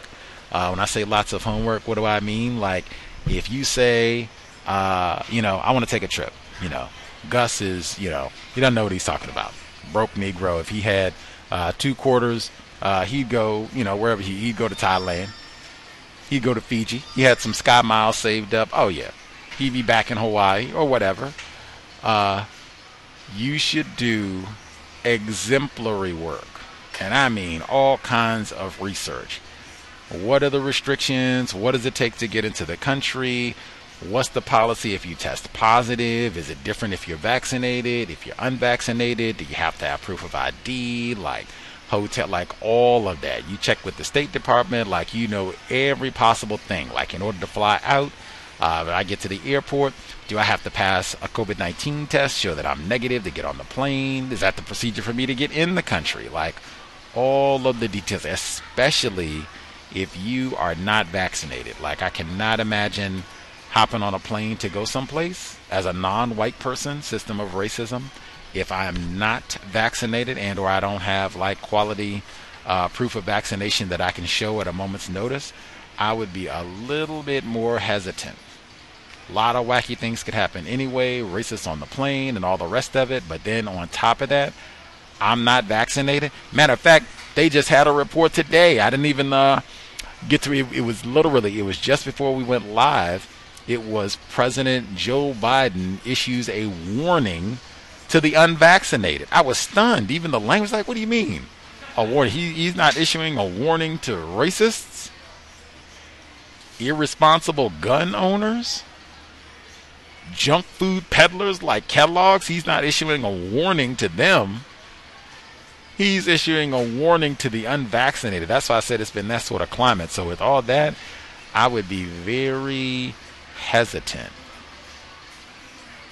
leery about doing any sort of like international travel right now, especially if I am not vaccinated. Seems like that could be a whole nother wrinkle for a black person trying to go someplace really far. But that's just again, bottom line, if you are going to go, be super, super informed so that nothing is a surprise. You are ready for it all. Regardless of what happens, I already planned for this. Bring it on. That's the way you should be ready to travel. Let's see.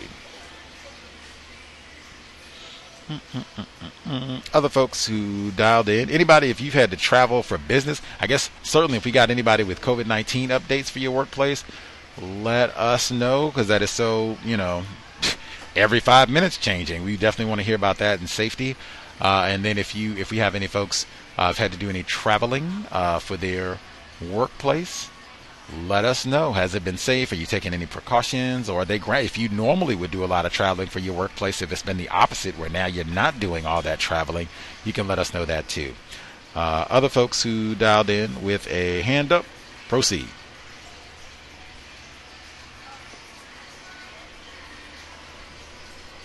Hello? Yes, ma'am. We can hear you. Okay. Thank you. So I think that January 4th, 2022 will be the deadline for all employees that are employed in corporations with at least, I think, 100 employees or something to that effect, as well as the federal government will require everyone to be vaccinated, or else I believe those that have not been vaccinated will experience possibly dismissal, discipline, etc., unless you've received either a medical or religious exemption. So I wanted to offer some resources for people that might be interested in pursuing specifically a religious exemption. I recently applied for one at my job that has well over 100 employees, and my religious accommodation was approved.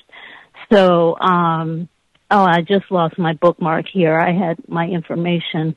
But anyway, can you come back to me? I had everything here, and my computer screen went blank. I'm sorry. I need to get myself together, and I'll come back and share it. Sorry about that. I feel you. Happens to the best of us. Get you discombobulated, have everything all set up, and then whammo, you do not. Yes, we will come back to you once you get things all straightened out. No problem. But yeah, that would be good to know. That's right there, like I was saying previously about the guest networks, right? That they have those, they have YouTube channels and all the rest where you can go and get that. Those religious exemptions, man, there has been so much white defiance and white people saying, you're not the boss of me. You're not going to make me take a vaccine and blah, blah, blah. Man, they have extensive. Now, that might depend a little bit on which state you're in, because some states might have a different procedure for acquiring the religious exemption or whatever it's going to be. So you might have to check specific to your jurisdiction. But, oh, man, they got tons. Because I know they got some for where I am in Washington State. They put detailed videos together. This is the form to fill out. This is the language to use. This is what you say. This is what you don't say. These are kind of like they went through all of it. So you can be super prepared and bam, knock it out of the box. Feel really confident that you will get your exemption approved. So yes, there are lots of resources that she has. Once she gets, I guess, her bookmarks and such together, she can share those. But that's just, we talk about all the time policy and procedure, like for sure, because all this about the vaccine is a change to policy and procedure. So be informed. How is your workplace dealing with it? Are you in one of those spots where you have options, where you can do testing, or is it no go, got to be vaccinated? That's how it is. And even for some places with the Omicron variant, that's caused so many disruptions, like just with some of the professional sports leagues alone. They've had so many cancellations and people testing positive.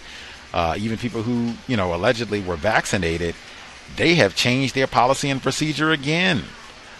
There were some things, if you were vaccinated, you got certain privileges and you could do things, and if you were unvaccinated, you couldn't do. They went back and changed a lot of that. They took away some of the privileges that people had if they were vaccinated, like, nope, spreading too much. Sorry about that. Everybody's going to have to wear a mask and blah, blah, blah, regardless if you're vaccinated. So it is definitely, it's one of those times, like I said, policy and procedure might change every day, every week. That alone will be your homework. Keeping up with policy and procedure. You do not want any of those changes to be a surprise, especially if it's COVID related, like vaccine or any of that.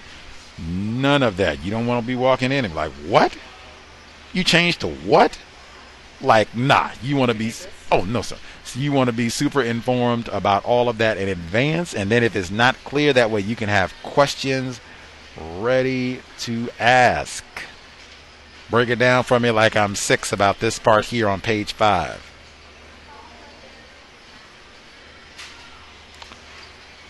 Let's see. Yes. Oh, thank you for that. Yes. May I proceed? I'm sorry. Yes, ma'am. Bookmarks together. Yes. Okay, so the first one is www.lc.org,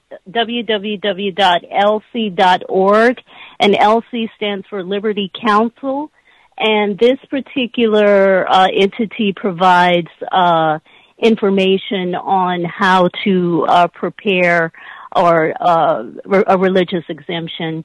And then the second one is americasfrontlinedoctors.org, and that also provides very useful information on preparing your religious exemption. I also wanted to mention, when you do prepare it, cite things like Title VII of the Civil Rights Act, which prohibits discrimination, based on color, race, religion specifically, because that was one of the things that I cited in my accommodation request.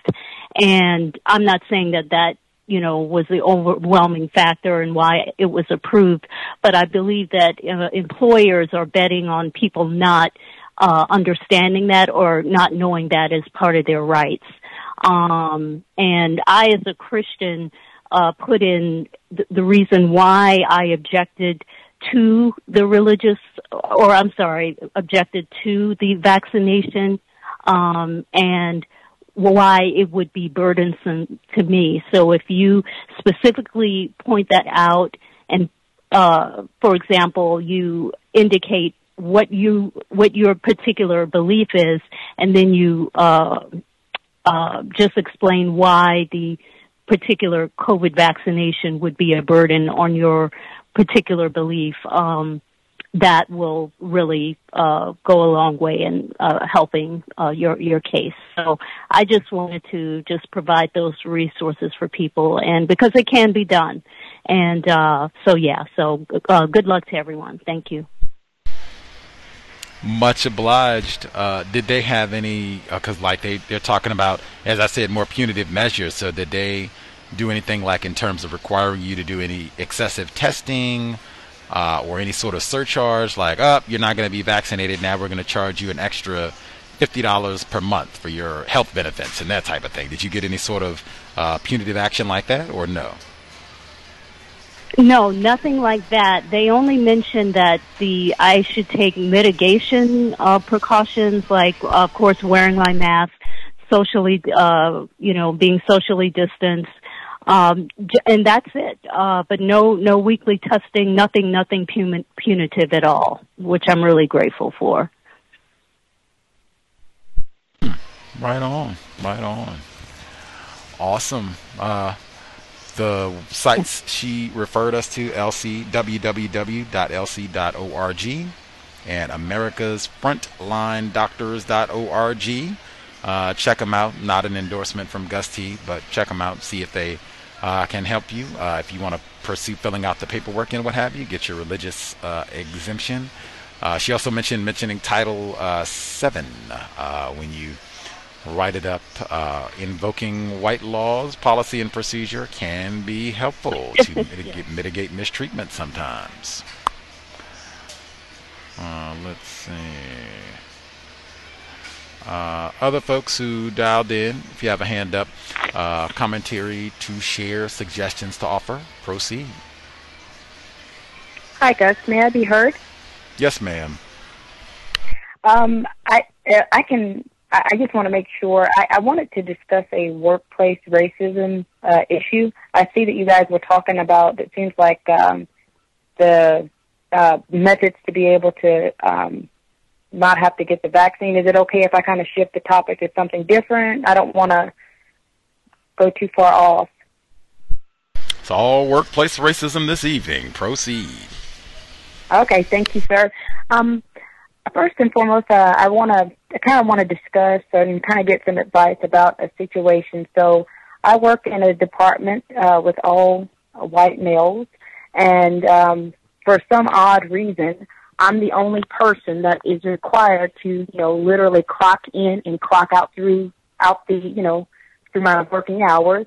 I learned, prior to my employment that the white female who was in the position did not have to do that.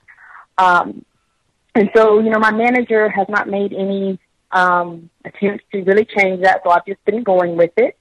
So apparently they had a holiday lunch or like during the middle of the day. And, my immediate manager, kind of got upset with me because I, did not attend. And, I explained to him, that I only get, an hour lunch, and, this event was going to last probably about 2.5 hours. He kind of, got upset about that. And, later that day, another male coworker, came to me, and he was, basically saying, hey, maybe what you should do is, bring your cell phone and, clock in and clock out, basically just, not be honest, about my time.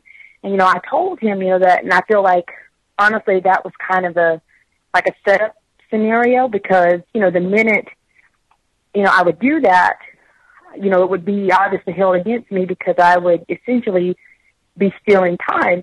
So it's just kind of, ironic to me that, my manager, he wants me to attend, these lunches, but, not being considerate that, if I attend, then, the following week I've got to figure out some kind of way to, make up my time. If it lasts, 2 or 3 hours, I've got to either cut my lunches short or come in early. But I guess to get more to the point, ever since that incident has occurred, it seems like my manager has been acting a little like weird, towards me. Like I was doing my job like I normally do, processing all my paperwork, pretty much quick turnaround. And, he just randomly, sent me an email, which was like, hey, can you go ahead and, get these invoices or get this taken care of and kind of put some speed to it. And I was thinking like, pretty much I'm sending them out and turning it around, and later in the week there was another event, and it was in the evening time, and I, declined that one. He was like, oh, he was really pushing me to go again, and, I didn't because I don't drink, a lot of drinking, and, I'm pretty much the only female. But I guess my question is, number one, what recommendations would you have with this timesheet? I guess this issue of them wanting me to go, but I'm going to have to figure out a way to make up some time. And then the second one is, now all of a sudden that I, opted to not attend these luncheons with these other companies.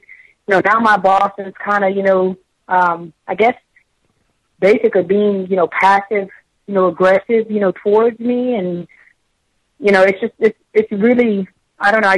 This is a new job, and I'm trying to, have a code, but, I didn't expect this to really happen. So I just wanted to see if you or any of the listeners, had any thoughts, on that. I just don't think it's a fair situation, especially I'm the only one. They can, just leave for their lunch any time. They don't have to clock in or out, whereas I'm, hourly. So just not fair all the way around, but the system of white supremacy is not fair to begin with. So that's all I wanted to say, and see if I could get maybe some guidance on that.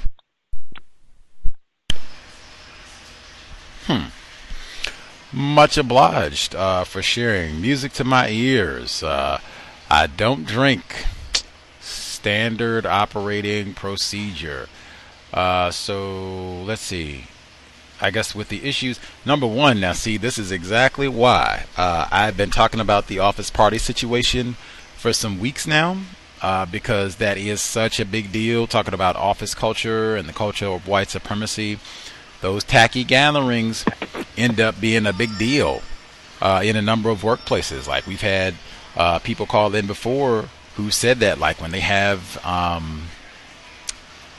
like birthday luncheons sometimes for people who work there, or retirement parties, Christmas parties, whatever, Halloween shindigs, whatever, they get really upset if you don't attend sometimes. Like I'd said before, like for sometimes that could be grounds for firing, or they have a promotion coming up, like she didn't come to the Christmas party, no promotion for her, like that sort of thing. So that's why I said for some places, like, hey, you kind of have to make an assessment. Like if it seems like they are kind of twisting your arms, metaphor, and looking like they're going to be really upset, like you're going to be nagged about this, and they're going to be looking at you all sideways for the next year because you didn't go to the Christmas party. Like, ooh, maybe I'll go hang out with them for 30 minutes. Especially any of the ones, if it's going to be during work hours, like I think you said there was one that was like during lunch.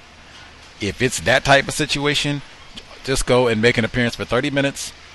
You sit, I was here. Someone will say, oh yeah, I was there, and then I'm out. And then you say exactly what you said. Hey, I got an hour lunch. I don't have a whole lot of free time. Like, try to get things done, be productive while I'm here. Like, I don't have all day to kick it down there. They should understand that. All the stuff that's away from the office, like, oof. We all just have to make decisions. Like sometimes we can wait. Like you said, if it's a new job, for some people, it might be, hey, it's a new job.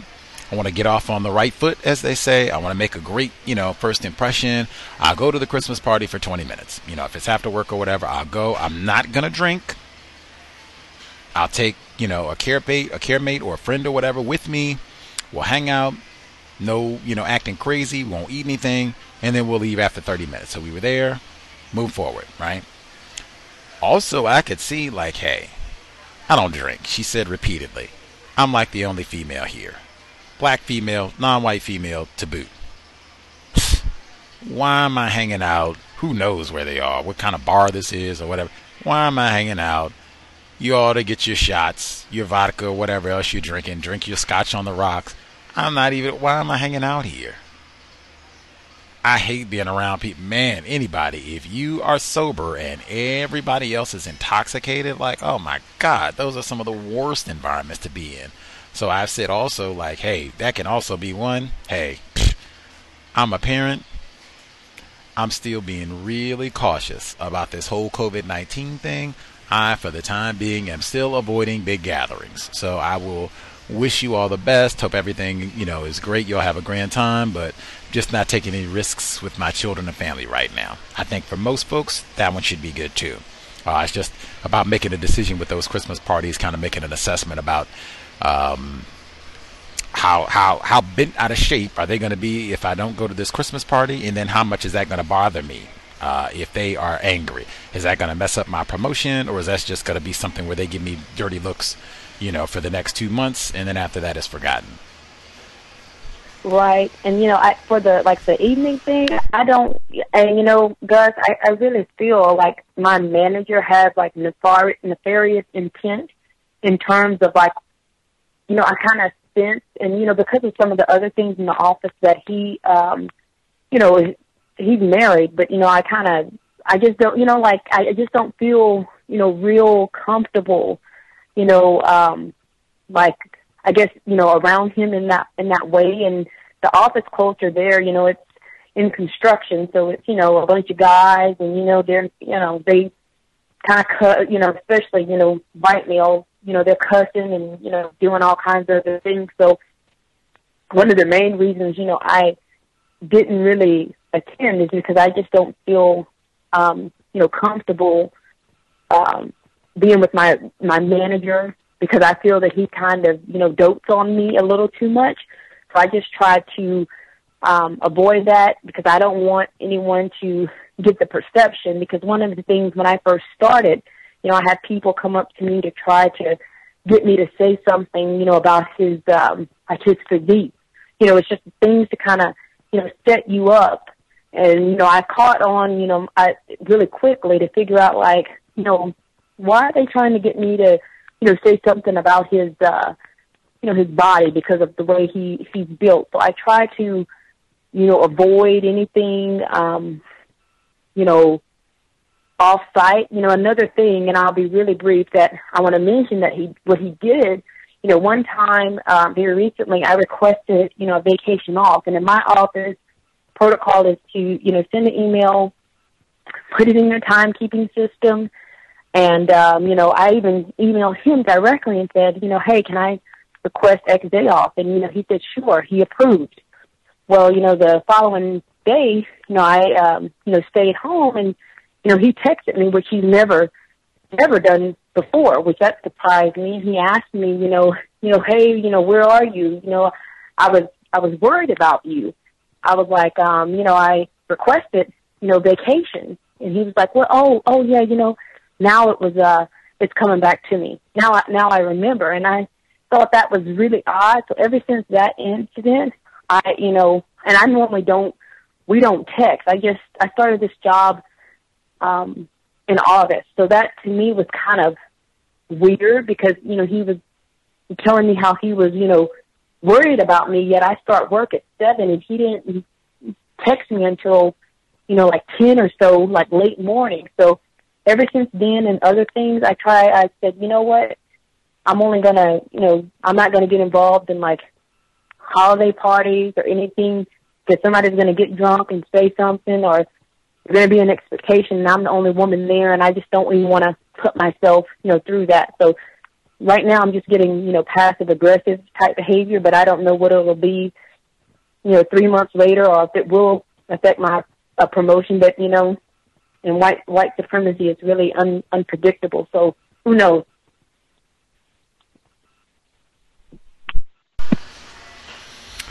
I feel you. It can be difficult to, as you said, predict their conduct, other than they do mistreat non-white people pretty consistently. With that additional info, like you feeling like there might be some sort of flirtatious, like incorrect sexual activity type of a thing, and that is like rampant at all of these little tacky Christmas parties. Like, even like my personal experience when I've worked on jobs where they have like Christmas parties or holiday parties or whatever it is, I've been told like during the orientation, you can be fired for your conduct during the office party. Behave like you're at work, like all of this, and talking about people who went there and acted a fool. And oh yeah, remember that time John went and he got drunk and lurched out at Sally and all. And that'll be pretense, right? Like the setup for all this. Like, oh yeah, let's have a couple of drinks. And then they have the built-in excuse like, oh yeah, I've just had too many drinks and it's been a stressful year. We got the Rona and it's been a lot on my mind and all of that. Even the lead up, like, can you imagine? Comment on his physique. Come on now. Orenthal James is working in the office. And wow, what do you think of that OJ's physique? What? Especially if it's a black male and we're talking going around and you asking white female employee, what do you think his body? Get out of here all day, every day. Like, that is totally inappropriate, and that's what I mean about just being serious, where, come on now. I do not in any way, shape, form, I'm not in for any sort of office romance. Let's be professional. Thank you kindly. But yeah, with that, right. Anything like that, once that's been suggested, I feel like that's just not. We're not hanging out. No environment with drinks, nothing like that off of, away from the work site. Like, I'm cool. If that means I don't get the promotion, well, you could have did that anyway. If you had been trying to pick up on me and I shot you down, that would have been justification. So, no, I'm good. Like I said, we got other things to do and all the rest of it. I guess real quick with the timesheet, and then other folks can say that. Now, if other people are not having to clock in and I am, that would stand out. Even watch that word fair, I think that was used. That would stand out. But I mean, I guess if it's one of those things where if they are on a salary and I'm hourly, I guess they could justify, like, well, that's how we pay you and everything, so you have to check in and they don't because they're on salary. I guess that could be it.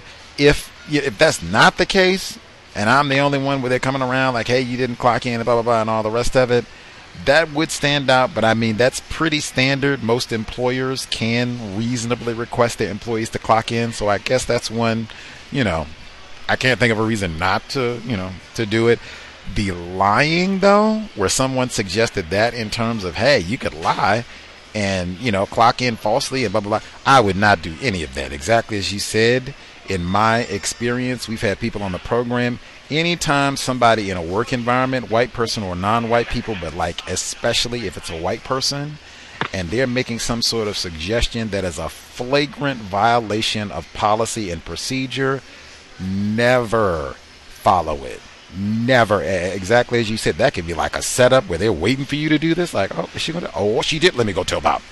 And then, bam, they set you up the whole. You see that you may have fabricated some hours. And as you said, we take time theft very seriously around. We have to have integrity among our employees and all the rest of it. So never do any of that. As much surveillance and cameras and all the rest of it that they have now, that is just asking for trouble.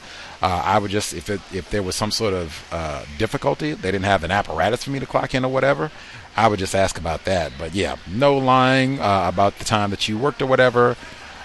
Clock in whatever means that they provide, do that. And the Christmas party, I just wouldn't, If they're going to do one that's there, maybe I'll go by and wait for a little bit and that, but nothing that is off the premise. And I would already have my speech together about no touching, no contact, even that texting. See, that's the second time we've had somebody where I've already put in my vacation in advance and then they come around trying to mess over that. Standard operating procedure. They do that all the time. I forgot so quickly that you weren't here. Oh, I just had to text you. We miss you. You're such a vital member of our team. Need me to stop by? just drifting off. See, they just hop over that boundary.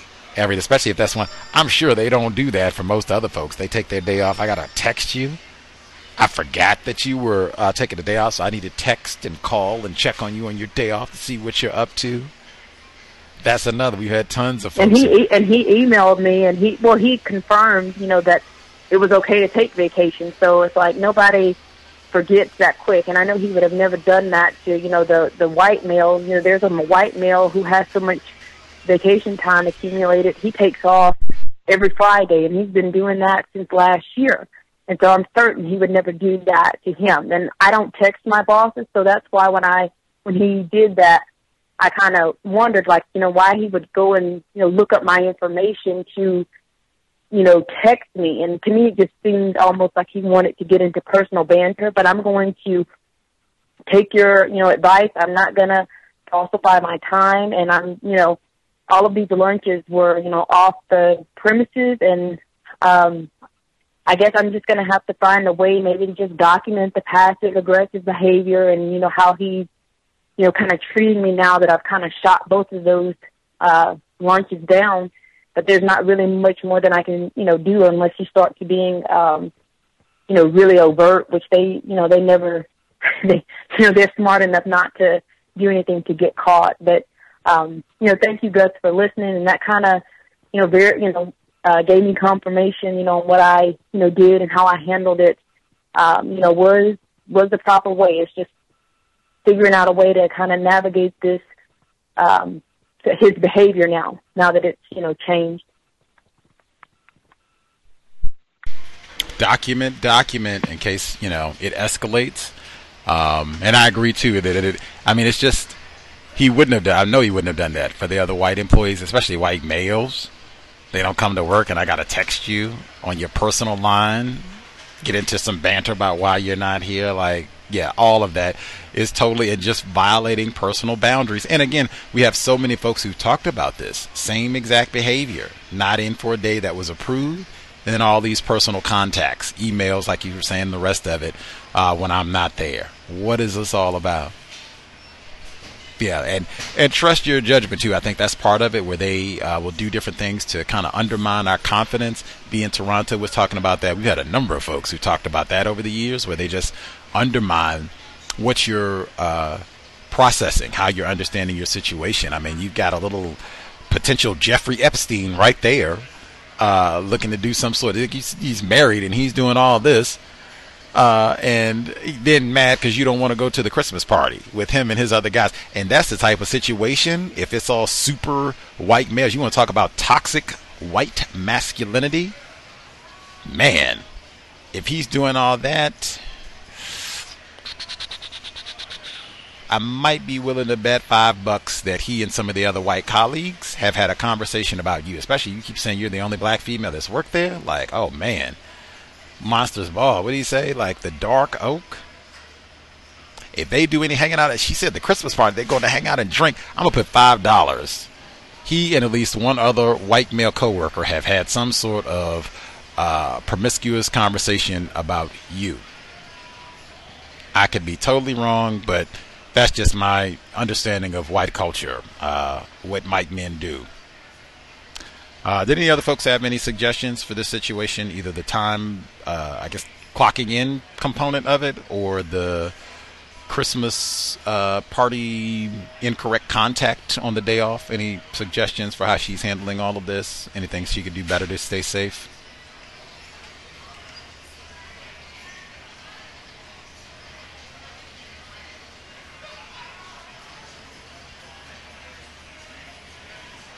If you come up with anything, you can think about it and share. Follow logic. Again, this is kind of to you and everybody else, you, ma'am, and all the other folks listening in, archives or live. Trust your judgment. We all make mistakes. Gus T, Mr. Fuller, everybody. We all make mistakes. But the system of white supremacy does so much to just undermine our logic to where we don't even listen. Our brain computer is spitting out logic and we'll ignore it. That's not what it is. That's a good white man. He probably just wants to go and talk about Christmas stories. No, everything is reading out. Something is not quite at minimum, this is not professional behavior. I don't drink. Lots of red flags here. Trust your logic. Do not allow white folks in a work environment to, or anywhere really, but especially in a work environment, to undermine your confidence and black self-respect. The number again is 720-716-7300. The code 564-943 #. Press star 61 if you would like to participate. Let's see. Other folks who dialed in, if you have commentary to share, if we missed you, I guess make sure you don't wait till the last minute. But other folks who dialed in, if you have a hand up, line should be open. Proceed. Can I be heard? Bay Area Mom? Yes, ma'am. Hi, thanks for taking my call. Greetings to you and the rest of the people on the line. Workforce racism. Oh, first, the lady that just was telling her story about whatever we were just talking about. So I think that she should go to some of the parties too. Not, I get it with the guy being maybe he might be aggressive or whatever, or a little touchy-feely. But, you could figure out, especially with the sexual harassment laws and stuff, that if that happens. But I think if you don't go to at least maybe 20, 30 minutes, kind of like Gus said, that they will start bothering you and really making it tight or pushing you out the door. And then you probably have to find another job anyway.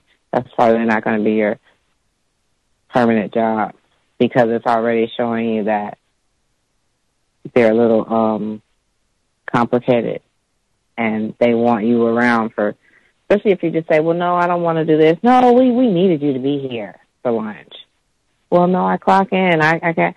Well, no, we still need you to be here. So, yeah, just go to some, maybe the more mandatory ones. I don't know. Just do as much as you can, within the guidelines, but don't stay past your lunch. Go, I gotta clock in and just go. That's what I think. Sorry you have to go through that. That sucks. I guess I'll stop complaining about my job. And I wish you well with whatever decision you make dealing with these creeps. What can I say for me? My computer hasn't been working for a couple of days, so I haven't really been able to. I'm just caring versus running goals. I don't know if it's my computer or the system, but I guess other people's are up because my supervisor, the Spanish-speaking one, she overlapped today, probably on purpose because she knows there's no work to do.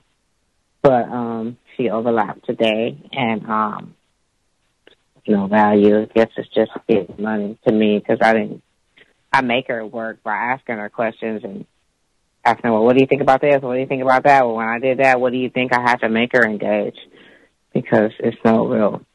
She's just there.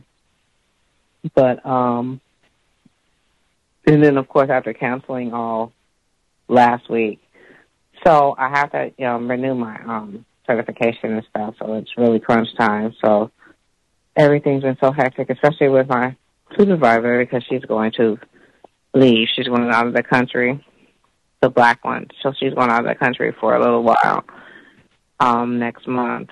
And then I think next month and the beginning of the month, this is her last few weeks. So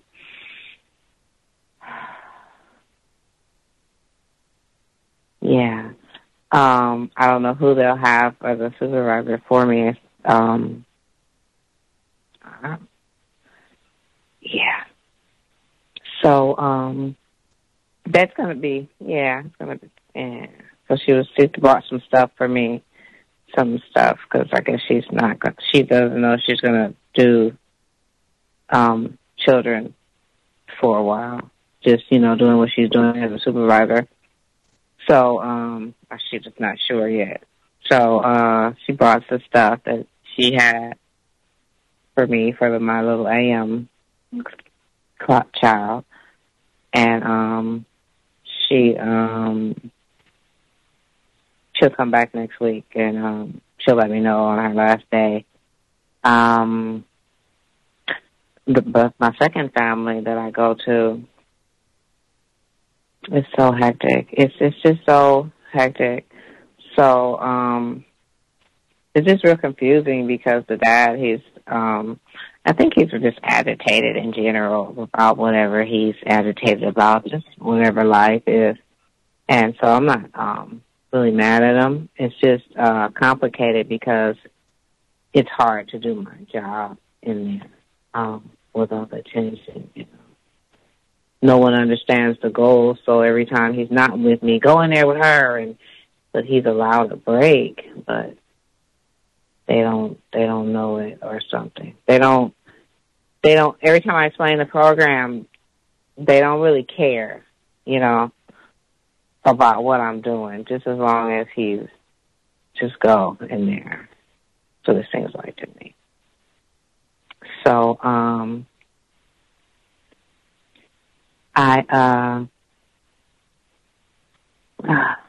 just thinking, I guess I'm ready to just, cause I don't have to be all the way out. I can still work with the little boy, but I would work with him and his brother versus just him, and it wouldn't be work. I would just be babysitting. And that's through another company that I signed up with. So I could do just that for the two boys.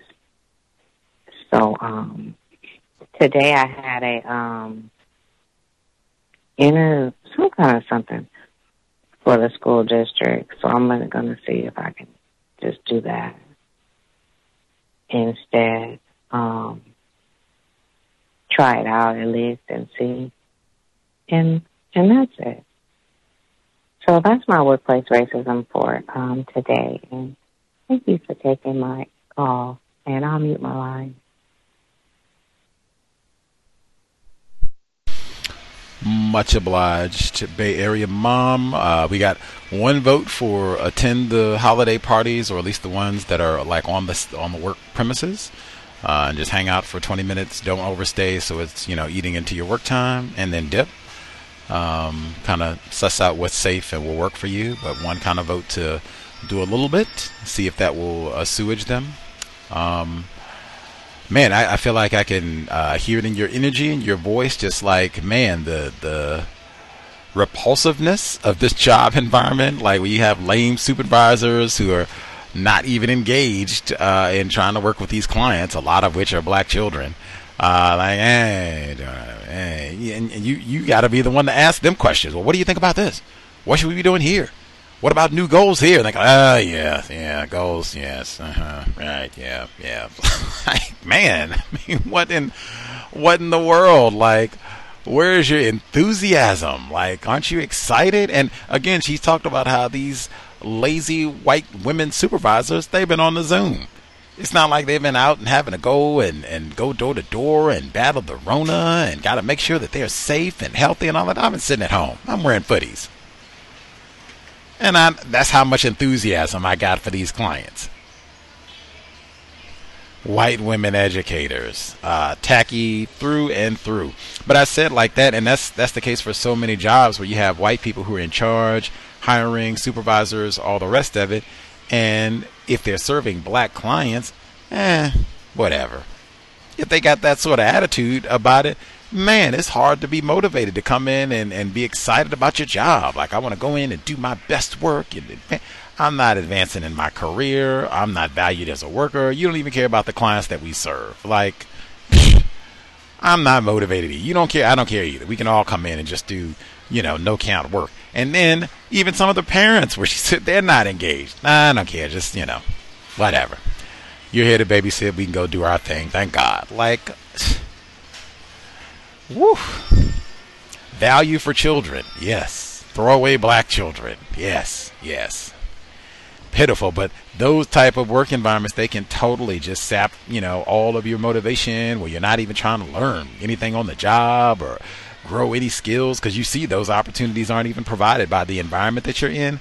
Those are the type of environments that I would say really, as best you can, to make sure that you don't get trapped there for a long period of time, because it's just, it could be the worst to be in that sort of environment where it could end up being something where it's 5 years, that sort of thing. Just like, oh my gosh, I'm not picking up any skills. I'm not advancing my career. I'm not doing anything. I'm not even getting, cool job perks and things where we get to go to, Zimbabwe or Thailand or Fiji or something. I can pick up some sky miles and travel and get some cool pics while I'm globe-trotting doing this work. Nope. Don't even get all that. Just doing this, working with other lame people who also don't care about their job. Like, worst of all worlds. So, yes, hopefully you'll be able to get the heck out of there soon. I do not blame you at all. They're just feeling, this is not even worthy of my time and energy. I'm so over this. I totally feel you. Hopefully you'll be able to completely extricate soon. Let's see. The number again, 720-716-7300. The code 564-943#. Press star 61 if you would like to participate. Let's see. Other folks who dialed in, if you have a hand up, comments to share, what we've heard, or suggestions, line should be open. Proceed. May I be heard? Caller in Florida? Yes, sir. Yes, sir. Thank you very much, sir. Greetings to Gus, the host, the listeners, and callers. Let's see. I wanted to start out with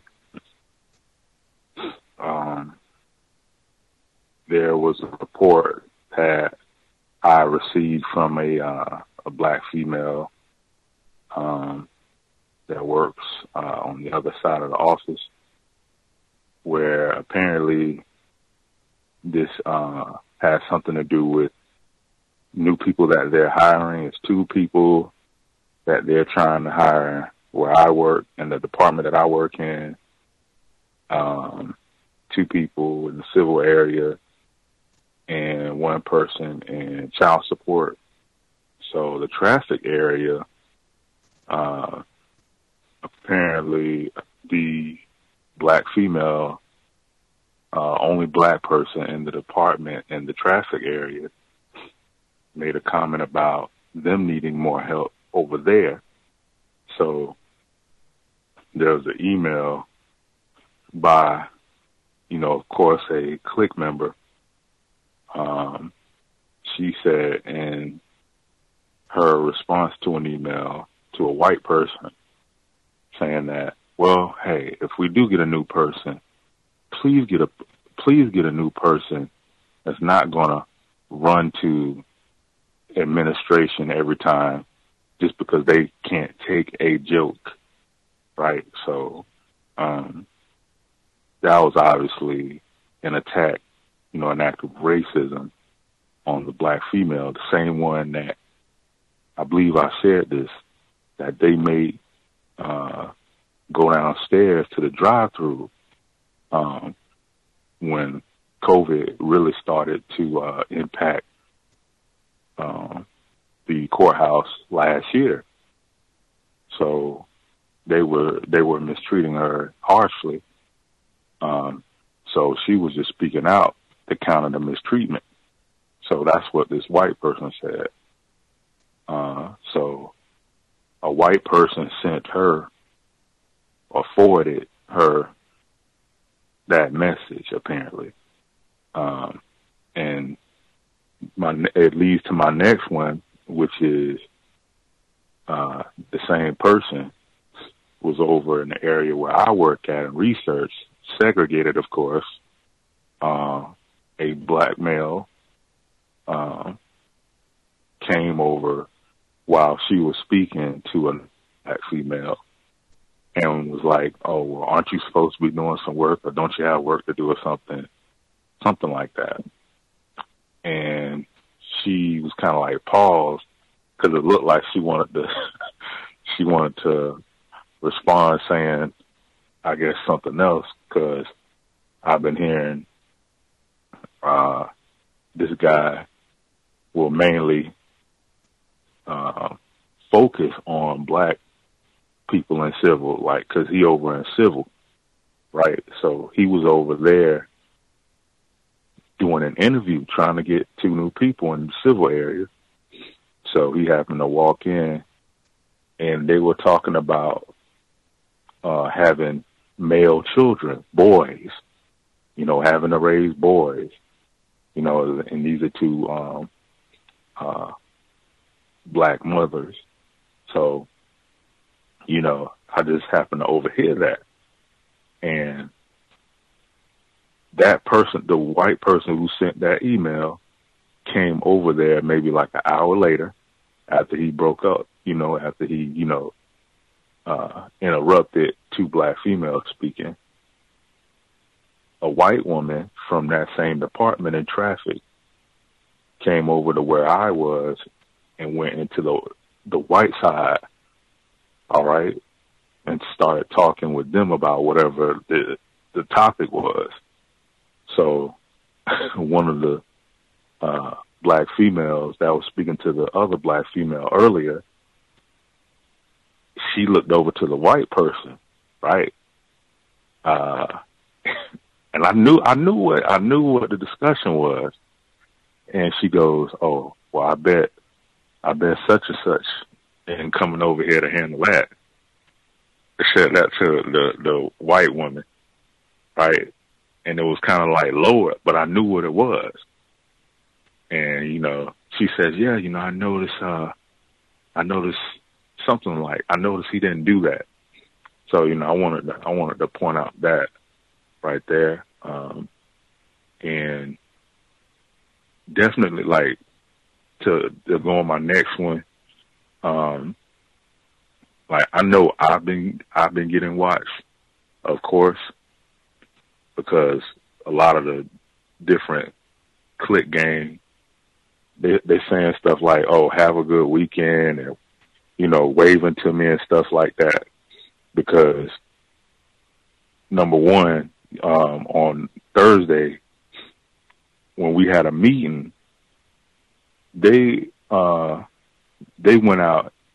Well, the new HR manager and the warden, who only has a couple of months left, been there 37 years. All right. So she's teaching this new white woman to do HR things or whatever. So we had this meeting at 8:30, and she passes out these sheets of paper, and they're making these so-called changes where they've made these titles for 2 white women that are also a part of the office clique that spawned from this one white woman that I worked with 7 or 8 years ago in that same social circle. So they gave 2 what they call assistant supervisor positions to them, and they had us come in and do a meeting about it. In the way that this sheet is constructed, I think it's a lot of deception being used, and they put the black person first, I think, to make it look like they are so-called inclusive, but that's not what it really is, in my opinion. And they put the duties of those 3 people beneath the people that have the titles and the employees that they are over. And then they put another gang member, another clique member, her name is at the bottom, and they have her as, for instance, they use the term project index, project lead, and then they'll say something that's pretty much the same thing that was mentioned the first time, you know, and then they'll say report to the supervisor. And it's like, I think they did that because they're paying them extra money, you know. And then they mentioned again this morning in the meeting, and I didn't clap like barely too much, but I did have a pattern of where I did clap on some things, but like for that, I didn't really clap on that. You know, I just kind of just stood there, and I stood next to the white woman, the supervisor, and she was holding the paper up, and she made the announcement. I didn't even react, and this caused a white woman, the new HR. I think she was like fixated on me a little too much, because the black male who was presiding, he got to a portion of the meeting to where he said supervisors can go ahead and say something. So he went to the HR person, and she was like, oh, I didn't know it was my turn to speak.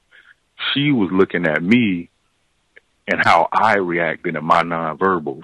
I wasn't saying nothing. I just stood there.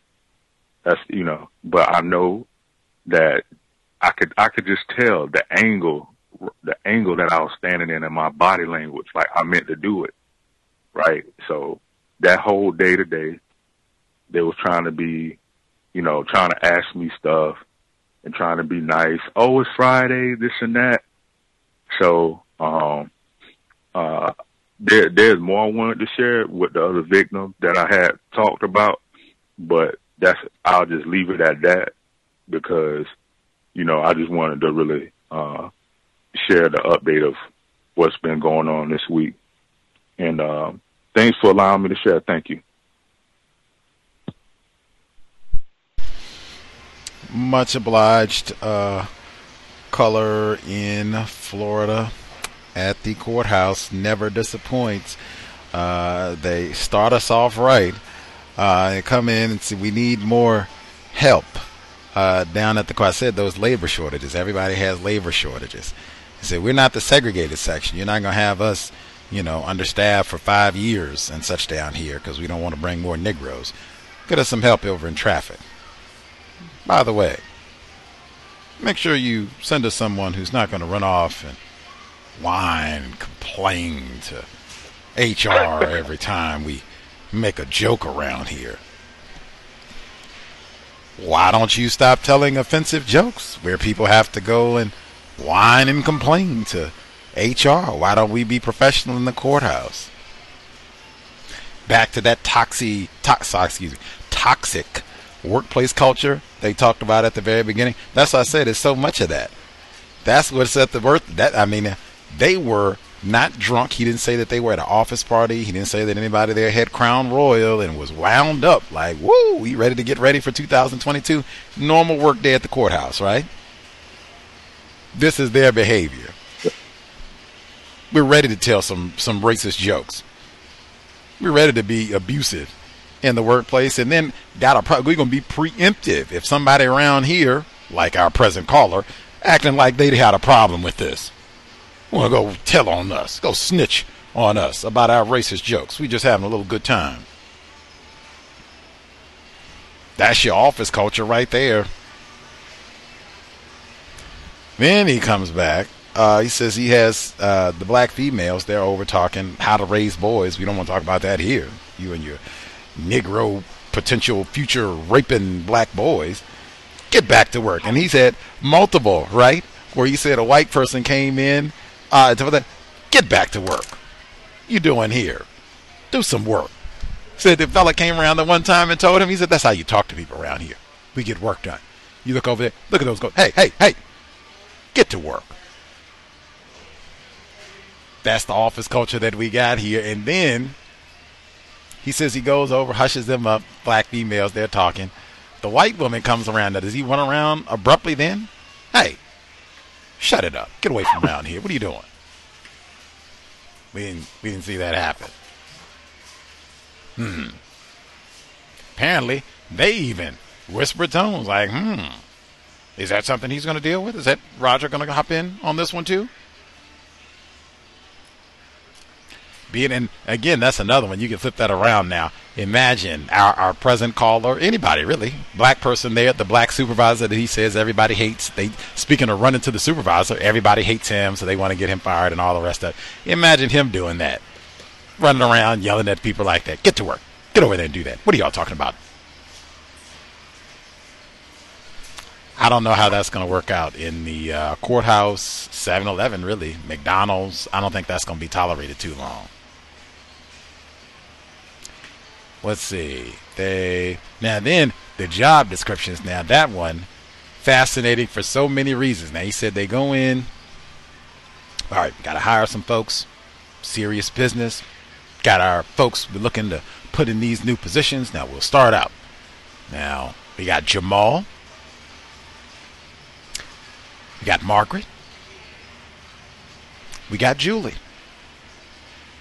And he says they start with Jamal. We got the black male, so nobody can say we know we got these old folks who just want to talk about racism all the time and make baseless accusations. So we do have black candidates here. Although I don't think Jamal is going to be the project lead. And then they just go right down the line. He said, man, it looks like all these project lead white women names that they got up here, if they're project lead this and we're going to report to Helen for this, like this seems like some jargon so we can justify giving them a few extra nickels on this project. That doesn't surprise me at all going into 2022. Now, I mean, you want to talk about words. White people know how to use some words in the work environment. They can use words to make it seem like, wow, this white person is indispensable and we have to justify paying her 50 times more than everybody else on the project, or at least 50 times more than the black people. Excellent about doing it that way. Excellent about doing a little racial showcasing. Now, we already know who we picked for these jobs. He told us before, yeah, the white woman, she was at the salon. She was getting a pedicure, chilling. I already know I got this job in the bag. I don't have to. Professionalism. Get out of here. Make sure you don't miss my pinky. I don't think the black folks who were looking for these, I don't think they could be, that confident they were going to get hired or get the promotion or whatever the billing is in the meeting. And then in the midst of all that, they probably did their tacky racial showcasing, and they were going to announce the other people who get these leads who probably did get paid some extra money, but since they're project lead and all the rest of it, they go sit around and watch. Pay attention. Like, what's he doing? What? Did he clap? He didn't clap. Oh, look. What? Oh, it's mine. Oh, I'm sorry. It's my turn. Okay. Let's see. I was going to say, we look into 2022. It's going to be a great year. We got a great project. I thought they don't pay attention to the Negro. I've submitted that's one of the main, to-dos in the system of white supremacy, particularly once we find out this Negro is less confused. Like, he's asking questions. He's being observant. He's taking notes and documenting when things happen. We are going to keep eyes on him, keep tabs on him. Let's see how he responds. Let's see. Oh, he didn't clap. Okay, we'll rendezvous and talk about this one later. Maybe he knows. He might know about the salary part of it. He even probably saw through. We put Jamal's name up first. We thought that would give him it. It didn't even do anything. He didn't even get a man. We'll meet about this later on. That sort of thing happens all the time in the workplace where they'll be looking just at you. Or if it might just be 2 or 3 black people that they say, uh-oh. Got to keep an eye on that one, just like on the plantation. Never know what he's going to say. Doesn't it, especially if it looks like he's not clapping. He's not smiling. Oh, he wrote something down. He took a note.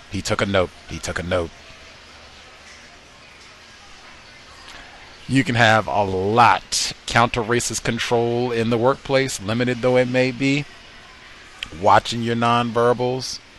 Just asking questions. He didn't say he went in, stomped, and cursed anyone out. In fact, he didn't say a word. Just being calm, quiet. Use logic. You ask questions from time to time.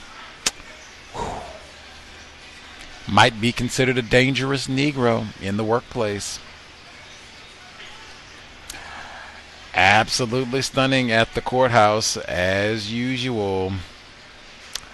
Let's see. Can I be heard? Retired firefighter in Florida. Yes, sir. Yes, I was just thinking about a particular workplace situation to where if I can participate tonight, and it brings me to the example of our children, which we know going to school is their workplace. There are some similar issues at their workplace as parents' workplace, but there are some significant differences also. One thing that I'm concerned about is the elevation of violence that takes place in our children's workplace. I have the thought that it's escalating.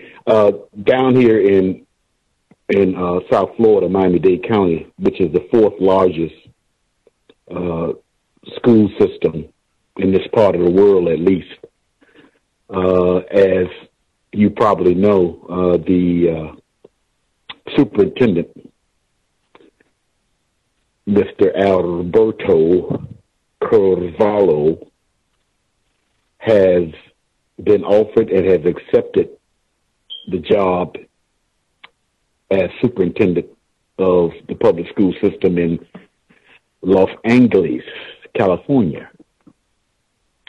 Therefore, there is a opening for school superintendent. I haven't heard yet on any specific way that they will go about his replacement. I haven't even heard about a interim that they've applied yet. On the surface, under his tutelage, there has been, of course, by him, going right to another job, some accolades, but actually, non-white people who are racially classified as black and their children schools have not been doing well in Miami-Dade County because of the lack of gaining access to things that would be helpful for the areas where our children go to school. We make up a certain percentage in Miami-Dade County, but get only about 2% or less of the assistance, including in the school system. And the largest employer in Miami-Dade County is Dade County Public School System. But the immediate thing that I have been thinking on is the cultural, as a culture, the elevation of violence that used to be restricted out of the school system, other than, some, fighting and whatnot, but it's actually getting to the point now to whereas it hasn't actually happened yet down here, but I got a suspicion that it's just a matter of time before someone is active on campus with a firearm based on a dispute. Not so much about what you hear about with white people, where some young white person just not satisfied with the world or whatever, something that no one can explain and just go on the campus and start shooting. I mean, from a situation, there was a situation that took place a few days ago at the high school where we have the mentoring program, where a young lady with her phone called people who are not students at the school to come assist her because she got hit in the face, which actually wasn't true. But nevertheless, they came and it started a huge fight. A huge fighting. They described it as a riot, fighting all over the campus in the middle of the day. And the principal was able to shut the school down once the incident took place. And 13 people were arrested with that incident. I don't know how many of those 13 people who were detained were people who came from the area around the school on the campus. I don't know how many of those were, but it was 13 people who were arrested. But that's my concern. Solutions. I think by parents being active with their children's school, the teachers, the administrators, showing up on campus, having teacher-parent conferences, even having meetings with the school administrators and whatnot. I think that would provide some level of solution, and also talking to your child about how their day went, being consistent with that, because you never know on what they may be shielding. You never know what they may be shielding. They may be afraid to say something because someone on campus is threatening them, that sort of thing. So if you're constantly being active, and I know people have to. The parents have to work. As parents, we have to go to work and whatnot.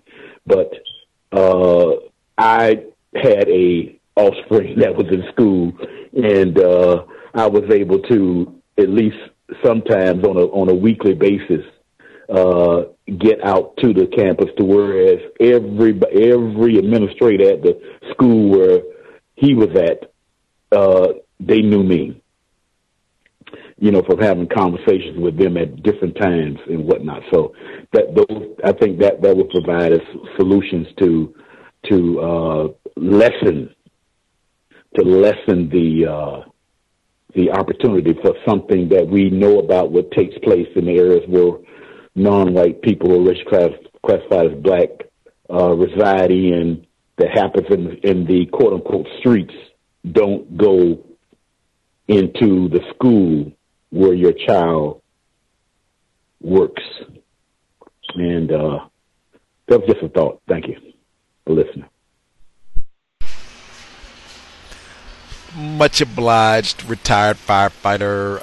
There have been a number of reports talking about increases in violence in schools, talking about like K through 12 in the U.S. Over the pandemic specifically, like the last 2 years, basically.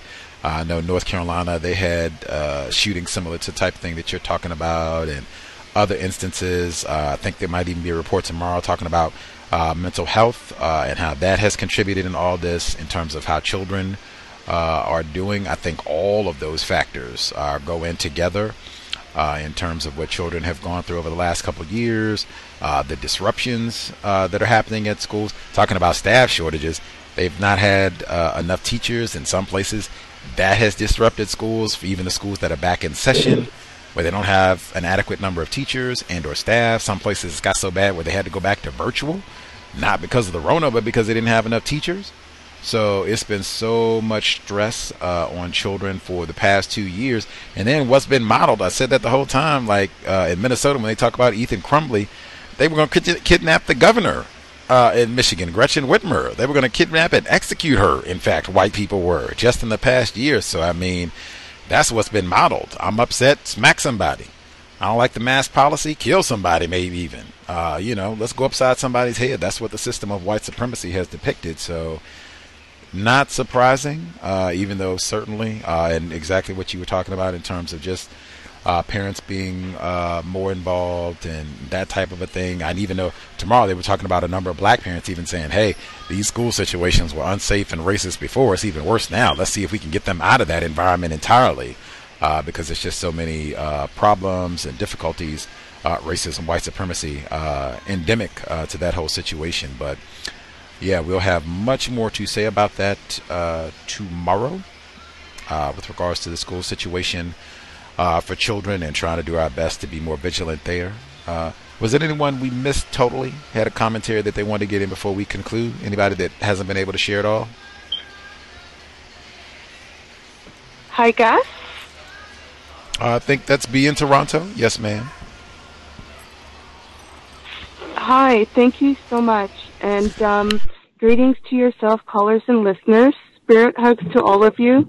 Thank you for your support. I've been able to catch the tail end of the program, and I concur with what retired firefighter had mentioned, that it is important for parents to be in close interaction with administrators at the school, because of the fact that it's been a pattern that I found in my own school experience, of which my parents had to do, and also in my son's experience where I had to do, that whenever a teacher feels that that a child does not have support, then somehow they feel that they can start mistreating them. And the more that the teachers and administrators are aware that the child has support, then the less likely the impact for the racism and anti-blackness that occurs. To go to caller in Florida who spoke about the HR watching him during the event. That's what white people tend to do. I've seen this and have experienced it where they would literally be sizing up black people and then discerning as to which black people they should quote unquote be aware of. And aware meaning, oh, okay, this is a black person that's on the radar. Just like you said, Gus, they don't they're slightly different. They don't really conform. They're very observant and they're intelligent. So, they hone in on those particular black people, and who knows, that might be target for workplace harassment, different things. To give an update of my circumstances, so I'm on a month's leave right now. So I encourage anyone and everyone that, going back to the workplace policies and procedures, make sure that you're aware of your sick days and your vacation days. See if you can collapse your sick days and vacation days to take a month's leave if you can, because the harassment is just horrendous. And it's not the in-your-face type of harassment. It's more of the quiet type of harassment where it's the constant ostracism. And when you look at the studies, the ostracism is that to mental health. So to definitely be aware of that. Also, based on what my son has told me as well, it's so important to build a support base. So definitely do so if you do not have one, in order to lessen the impact and help keep your mind distracted from the situation at hand, so that you have some type of reprieve from the situation, and then you can recalibrate and think of new strategies to tackle it again. I really feel, because earlier in the year, I was being followed by a particular car at work. I really feel that the supervisor had something to do with it, even though I can't find proof. But I know that even just before going on a... Hello?